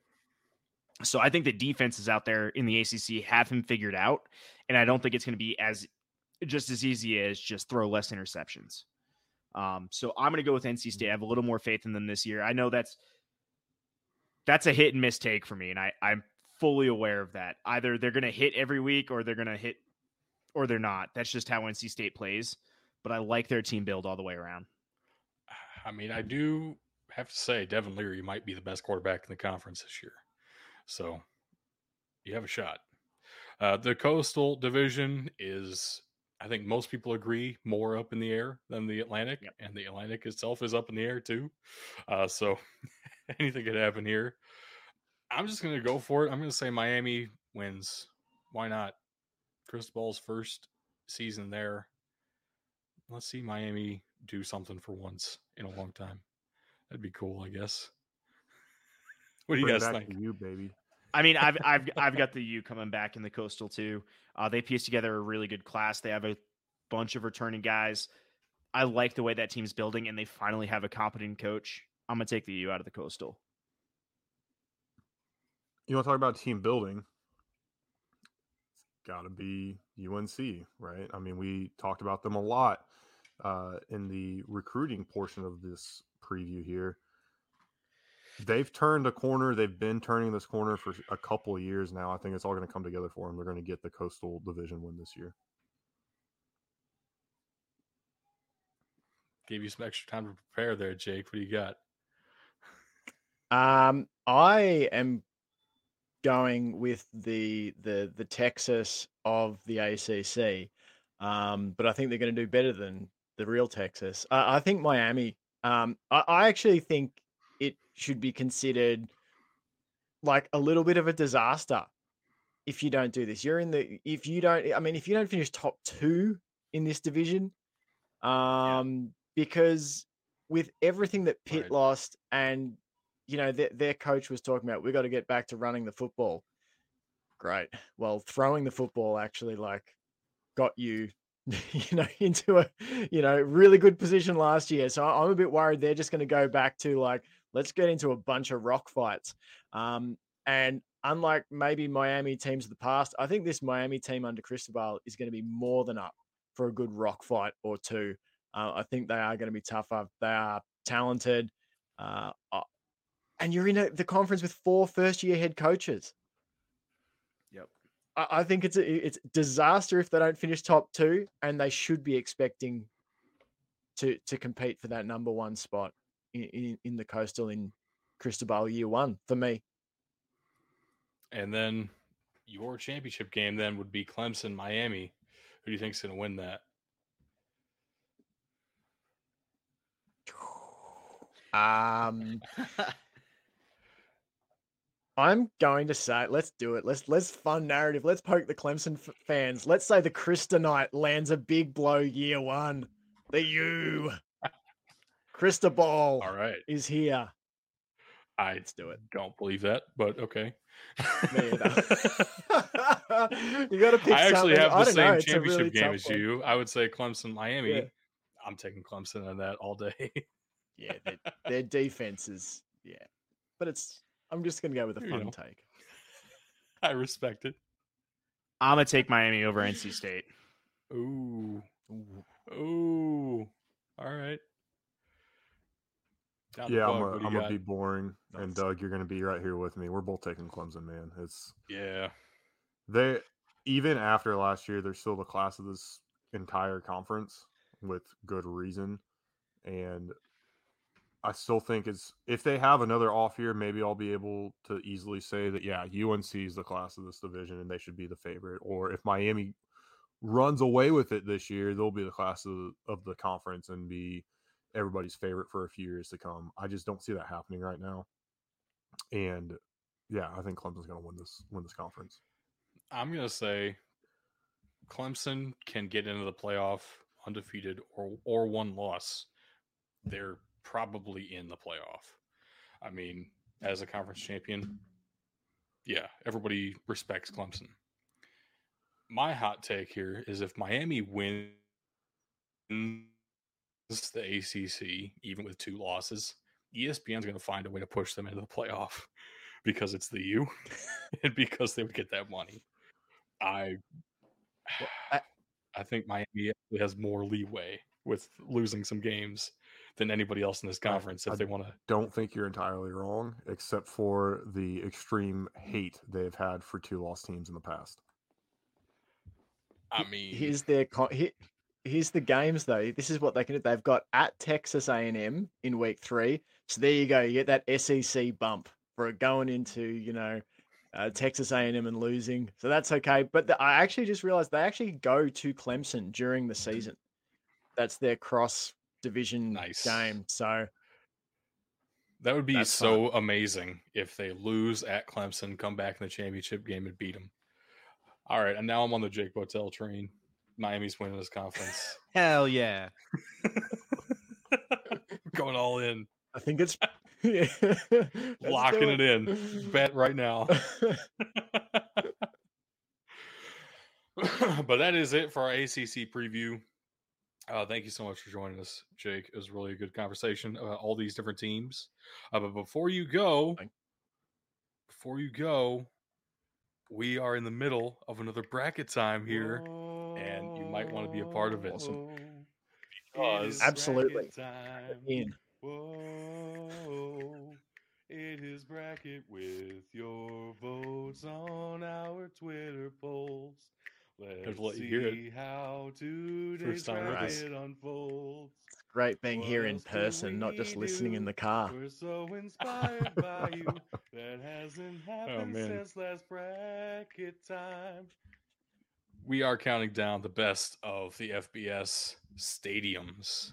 Now, it is the Power 5 plus 5, essentially. Every Power 5 team, we're including Notre Dame, Cincinnati, BYU, Houston, and UCF, though, because they're about to be Power 5. And by the time we get to the Group of 5, they'll be already in the Power 5. So, makes sense, and it gives us a very nice 69 teams to be talking about. We are down to our second round already. Just getting started here. Thank you so much for your votes on our social media polls. And we had a great turnout this week, which makes it all the better. And some great conversations, very tight voting results. So let's get started here. First matchup of the day, we have LSU versus Baylor. This is Tiger Stadium versus McLean Stadium. Social media did go with LSU, but we'll kick it off to Jake to start us off, man. Which stadium do you prefer? Go Tigers. Fair enough. Gotta be LSU. I mean, I voted in your poll. It's got to be LSU. This is not just a question of stadiums. This is a moral and ethical question. I mean, admittedly, it's not two great options from a moral and ethical standpoint, but I got to lean LSU if I'm going to go LSU Baylor. I mean, ethical. You're talking about a live tiger at Tiger Stadium, which I love, but I know there's a lot of people Go that Tigers. don't. Yeah, I have a hard time going with Baylor as well, but McLean Stadium is very beautiful to drive by. I will give them that. It's beautiful to drive by, but LSU is Tiger Stadium is a classic stadium. This one, for some reason, I keep thinking there's two Death Valleys. I know LSU's Tiger Stadium is one of them. Yeah, Clemson's the other one. Clemson's the other. Yeah. Yeah. Anything They're both nicknamed Tigers, too. Yeah. Yeah, anything nicknamed Brutal. Death Valley is going to get a pass in the first round for me. Fair enough. Next matchup of the day, we do have Hard Rock Stadium. We were just talking about it before for the University of Miami up against the University of Illinois' Memorial Stadium. Another very unoriginal name here, Memorial Stadium. But social media did go with Champaign, Illinois. Kick it over to Bug to start us off with this one. What do you got? Yeah, so I've actually been to Memorial Stadium, which is odd for this bracket for any of us to have been to any of these stadiums, aside from the Shoe, obviously, and Louisville, too. Yep. I actually enjoy a lot of things about Memorial Stadium. One thing that's kind of weird is how elevated one of the, or really both end zone stands are. But my favorite tradition that is still going on, there are some others that have gone by the wayside. My favorite one that is still going on is the sign. What'd they call it when I looked it up? I'm trying to find it here. Sign gimmicks, sign tricks. The student section sitting in one of those end zones there. They all get up. Actually, this overhead picture, that's the student section, and you see it better in the bottom picture. They hold the signs up, and it goes through a bunch of different scenes. It's one of the cooler things I've ever seen at a college football game. And got me excited to go to college football games at Memphis, where unfortunately none of that exists. For as bad as Illinois has been for several years, they always pull out that stadium. And yeah, I love that they won on social media because there was no way I was going to go for Hard Rock Stadium. I don't know which way I'm going to vote here, but I will say that while it's a shared stadium, when they designed Hard Rock Stadium, they did so in such a way. This is just a cool feature of the stadium's architecture now, that as the sun kind of comes up and goes down, with it facing north, north-south. I don't know why words are hard. The sun actually starts setting in the away players' eyes on the sidelines, which just makes it all the more brutal. I'm torn on this one because I want to knock Hard Rock for being a NFL stadium and a college stadium, and that's what I historically have done. But at the same time, I also want to hit Illinois for being completely standard and basic by naming it Memorial Stadium. I have no idea which way I'm going on this one. So it's all up to you, Jake. What do you got? This is a tough one. University of Miami, the Hard Rock Stadium looks like, one of those trendy glass coffee tables people have, like they stack their books on. It does. That's what it looks like to me. And then you're going with a university whose the best logo they could come up with was just an eye. And then you just call it Memorial Stadium. But you know what? I'm going to give the nod to University of Illinois. They don't have a lot. Let's give them this. That's I'm feeling generous, I will say logic. I will say the block letters is a Big Ten thing and nobody understands it. They were also forced to change including their logo, me. but that is a very different discussion we're not going to get into here. I think the best thing about Hard Rock Stadium is that it makes for a great centerpiece for an F1 track. If you saw the Miami Grand Prix, You'll know what I'm talking about. But Memorial Stadium is moving on here in this bracket. Next matchup of the day is University of Florida versus University of Colorado. We're talking Ben Hill Griffin Stadium versus Folsom Field. Now, social media did go with the University of Florida. Very, very tight matchup. But turn it over to our esteemed members of the panel here. I guess, Tug, you haven't started first yet, so why don't you go for this one? So I will say I do appreciate that Florida is going out there, and the full name of the field in the stadium is Steve Spurrier Florida Field at Ben Hill Griffin Stadium. I love that they're shouting out some of their major players of all time. With that being said, this is the first round. I'm basing a lot of this off looks right now. I'm not really getting into the traditions or anything like that. I really don't like the look of Colorado at all. I don't know. It just something about it doesn't sit well with me. I'm going to go with Ben Hill on this one. It's a classic again, it's a classic stadium. You can't hear yourself think out there. Yeah, it's going to be Ben Hill Griffin.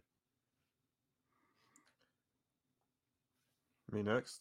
I think because I don't feel right bringing something like this up in later rounds, but I remember in the old NCAA games where they had the crowd intensity and toughest places to play, and it mattered in the game. Yep.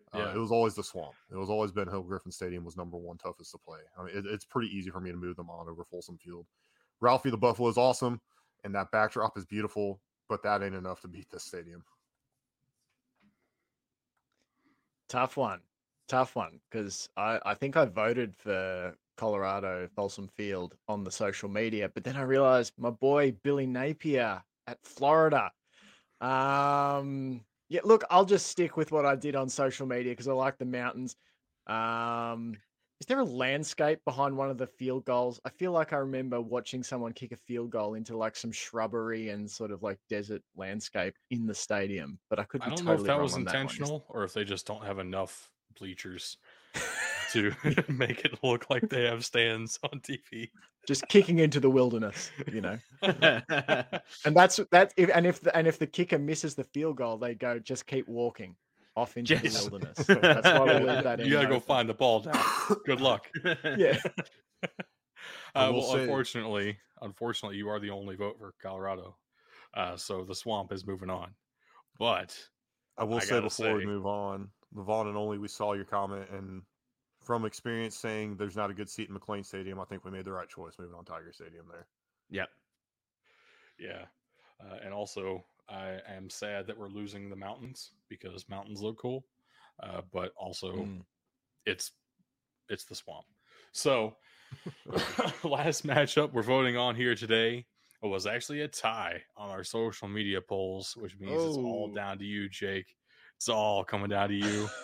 We got the Michigan State Spartans in Spartan Stadium up against the Arizona State Sun Devils in Sun Devil Stadium. Two very classic looking stadiums.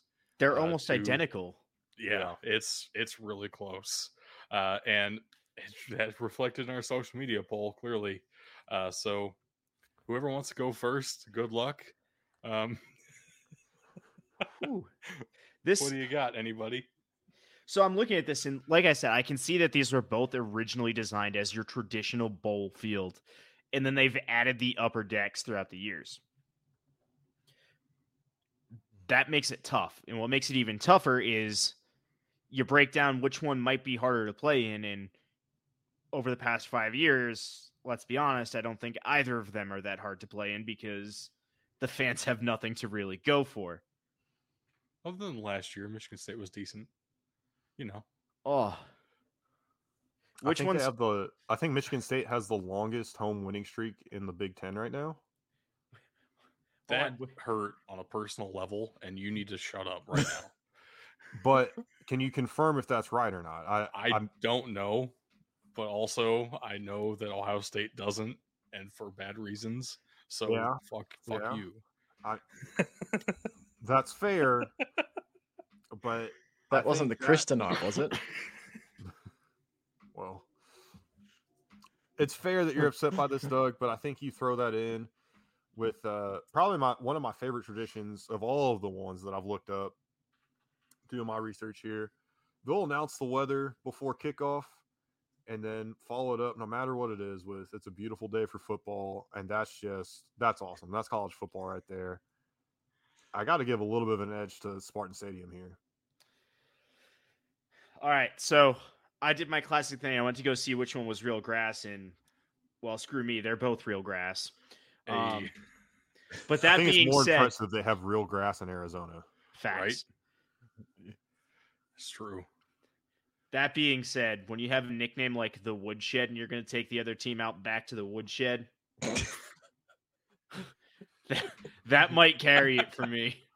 That's going to make it Spartan Stadium for me. I don't know. Yeah, no, you've absolutely sold me. Plus, I think like Arizona State, the Sun Devil Stadium might look more like picture number 2 this year, depending on how things go. There's some coaching sort of like tension and stuff there with Herm Edwards and such. I'm going to go with Michigan State Spartan Stadium, but I've got a question for Doug. Are Michigan State called the Green Team up north? Like, is there another nickname for them? No, there's none of that. I just call them Michigan State, which I barely get away with because I am saying the M word. But it's Michigan State. It's a different thing. So, no, you'll see in a second here. Our next matchups do involve that team up north, and my illustrious co-host Bug did change the slides because originally I said that team up north and that stadium up north will be going up against the University of Virginia and Scott Stadium.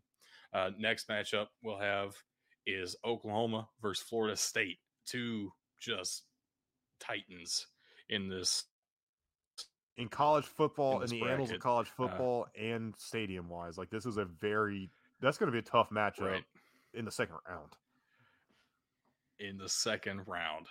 Then we'll have Bryant Denny versus Milana Pusker. So not as bad of a matchup, but they can't all be that tough. And then we have Georgia versus Washington, Sanford Field versus Husky Stadium. So make sure you get your votes on Twitter and anywhere else we might have those polls. And Jake, if you want to join us again for bracket time, we'll certainly love to have you because it's always fun talking to you. Absolutely. Do you want to shout out any links? Where can people find you? Yeah, sure. You can go to the renamed Jake Botel Sports Experience. I expanded it out because there's just too much sports to talk about. So Jake Botel Sports Experience, Instagram, Twitter, yada, yada. If anyone wants to hear some Aussie rules content, you can go over to the Chaps Chat Cats. Me and a couple of mates talking Geelong Cats footy, both men's and women's. So yeah, that's where you can find me. Awesome. Thank you so much for joining us, Jake. It's always fun to have you. Oh, always fun to be here, lads. Thanks for the invite. Yes, sir. We'll see you again soon. And that right there is going to do it for our show. This is a different view. I was very confused. I was confused too. But that's the best way to catch the show because we have pictures for all these stadiums. You can join in live, comment as you heard throughout the show. Join us live on Twitch at Big Dudes in the Trenches. Also, you can find us on Twitter at BDT Football, Facebook, Instagram, or BDT Football. Except for Instagram, we have an underscore in there. And then, of course, we have a website. We have an email address. You can find all that stuff in the podcast description, or it's been scrolling across the screen this entire time. And with that, I'm going to hand it off to my co-hosts here. Do you guys have anything you want to wrap up the show with? I have two things before I pass it over to Bug. One, I want to shout out the Vaughn and Only, man. Thanks for chilling with us tonight. Thanks for talking with us. It was fun to hear some of your takes, some of your questions, man. Every Wednesday we'll be here for now, and then we'll go 2 times a week starting the beginning of football season. Yeah. The other thing, follow there on Twitch if you can, my friend. The other thing I will shout out is, guys, I'm going for my official blind certification. I'm going to be a football ref this year, so I will no longer be allowed to see. And I'm going to see how blindly figure out how the other half lives, and we'll go from there. Fucking zebra, dude. No dad joke this week, but I have a Aw. 5-year-old joke. Uh-oh. What'd the cookie say when it was sick? I'm I have feeling no crummy. idea. Oh God. Beautiful. You- Beautiful. You lied Give to that me. kid That a is high five. absolutely a dad joke. My 5-year-old daughter told me that joke. It So- doesn't matter. Love it. Let's get out of here, dude. I can't handle this anymore. All right, guys. That's clearly all the time we have on the show today. Thank you for watching and listening. And just remember, you can't win a game if you can't win in the trenches.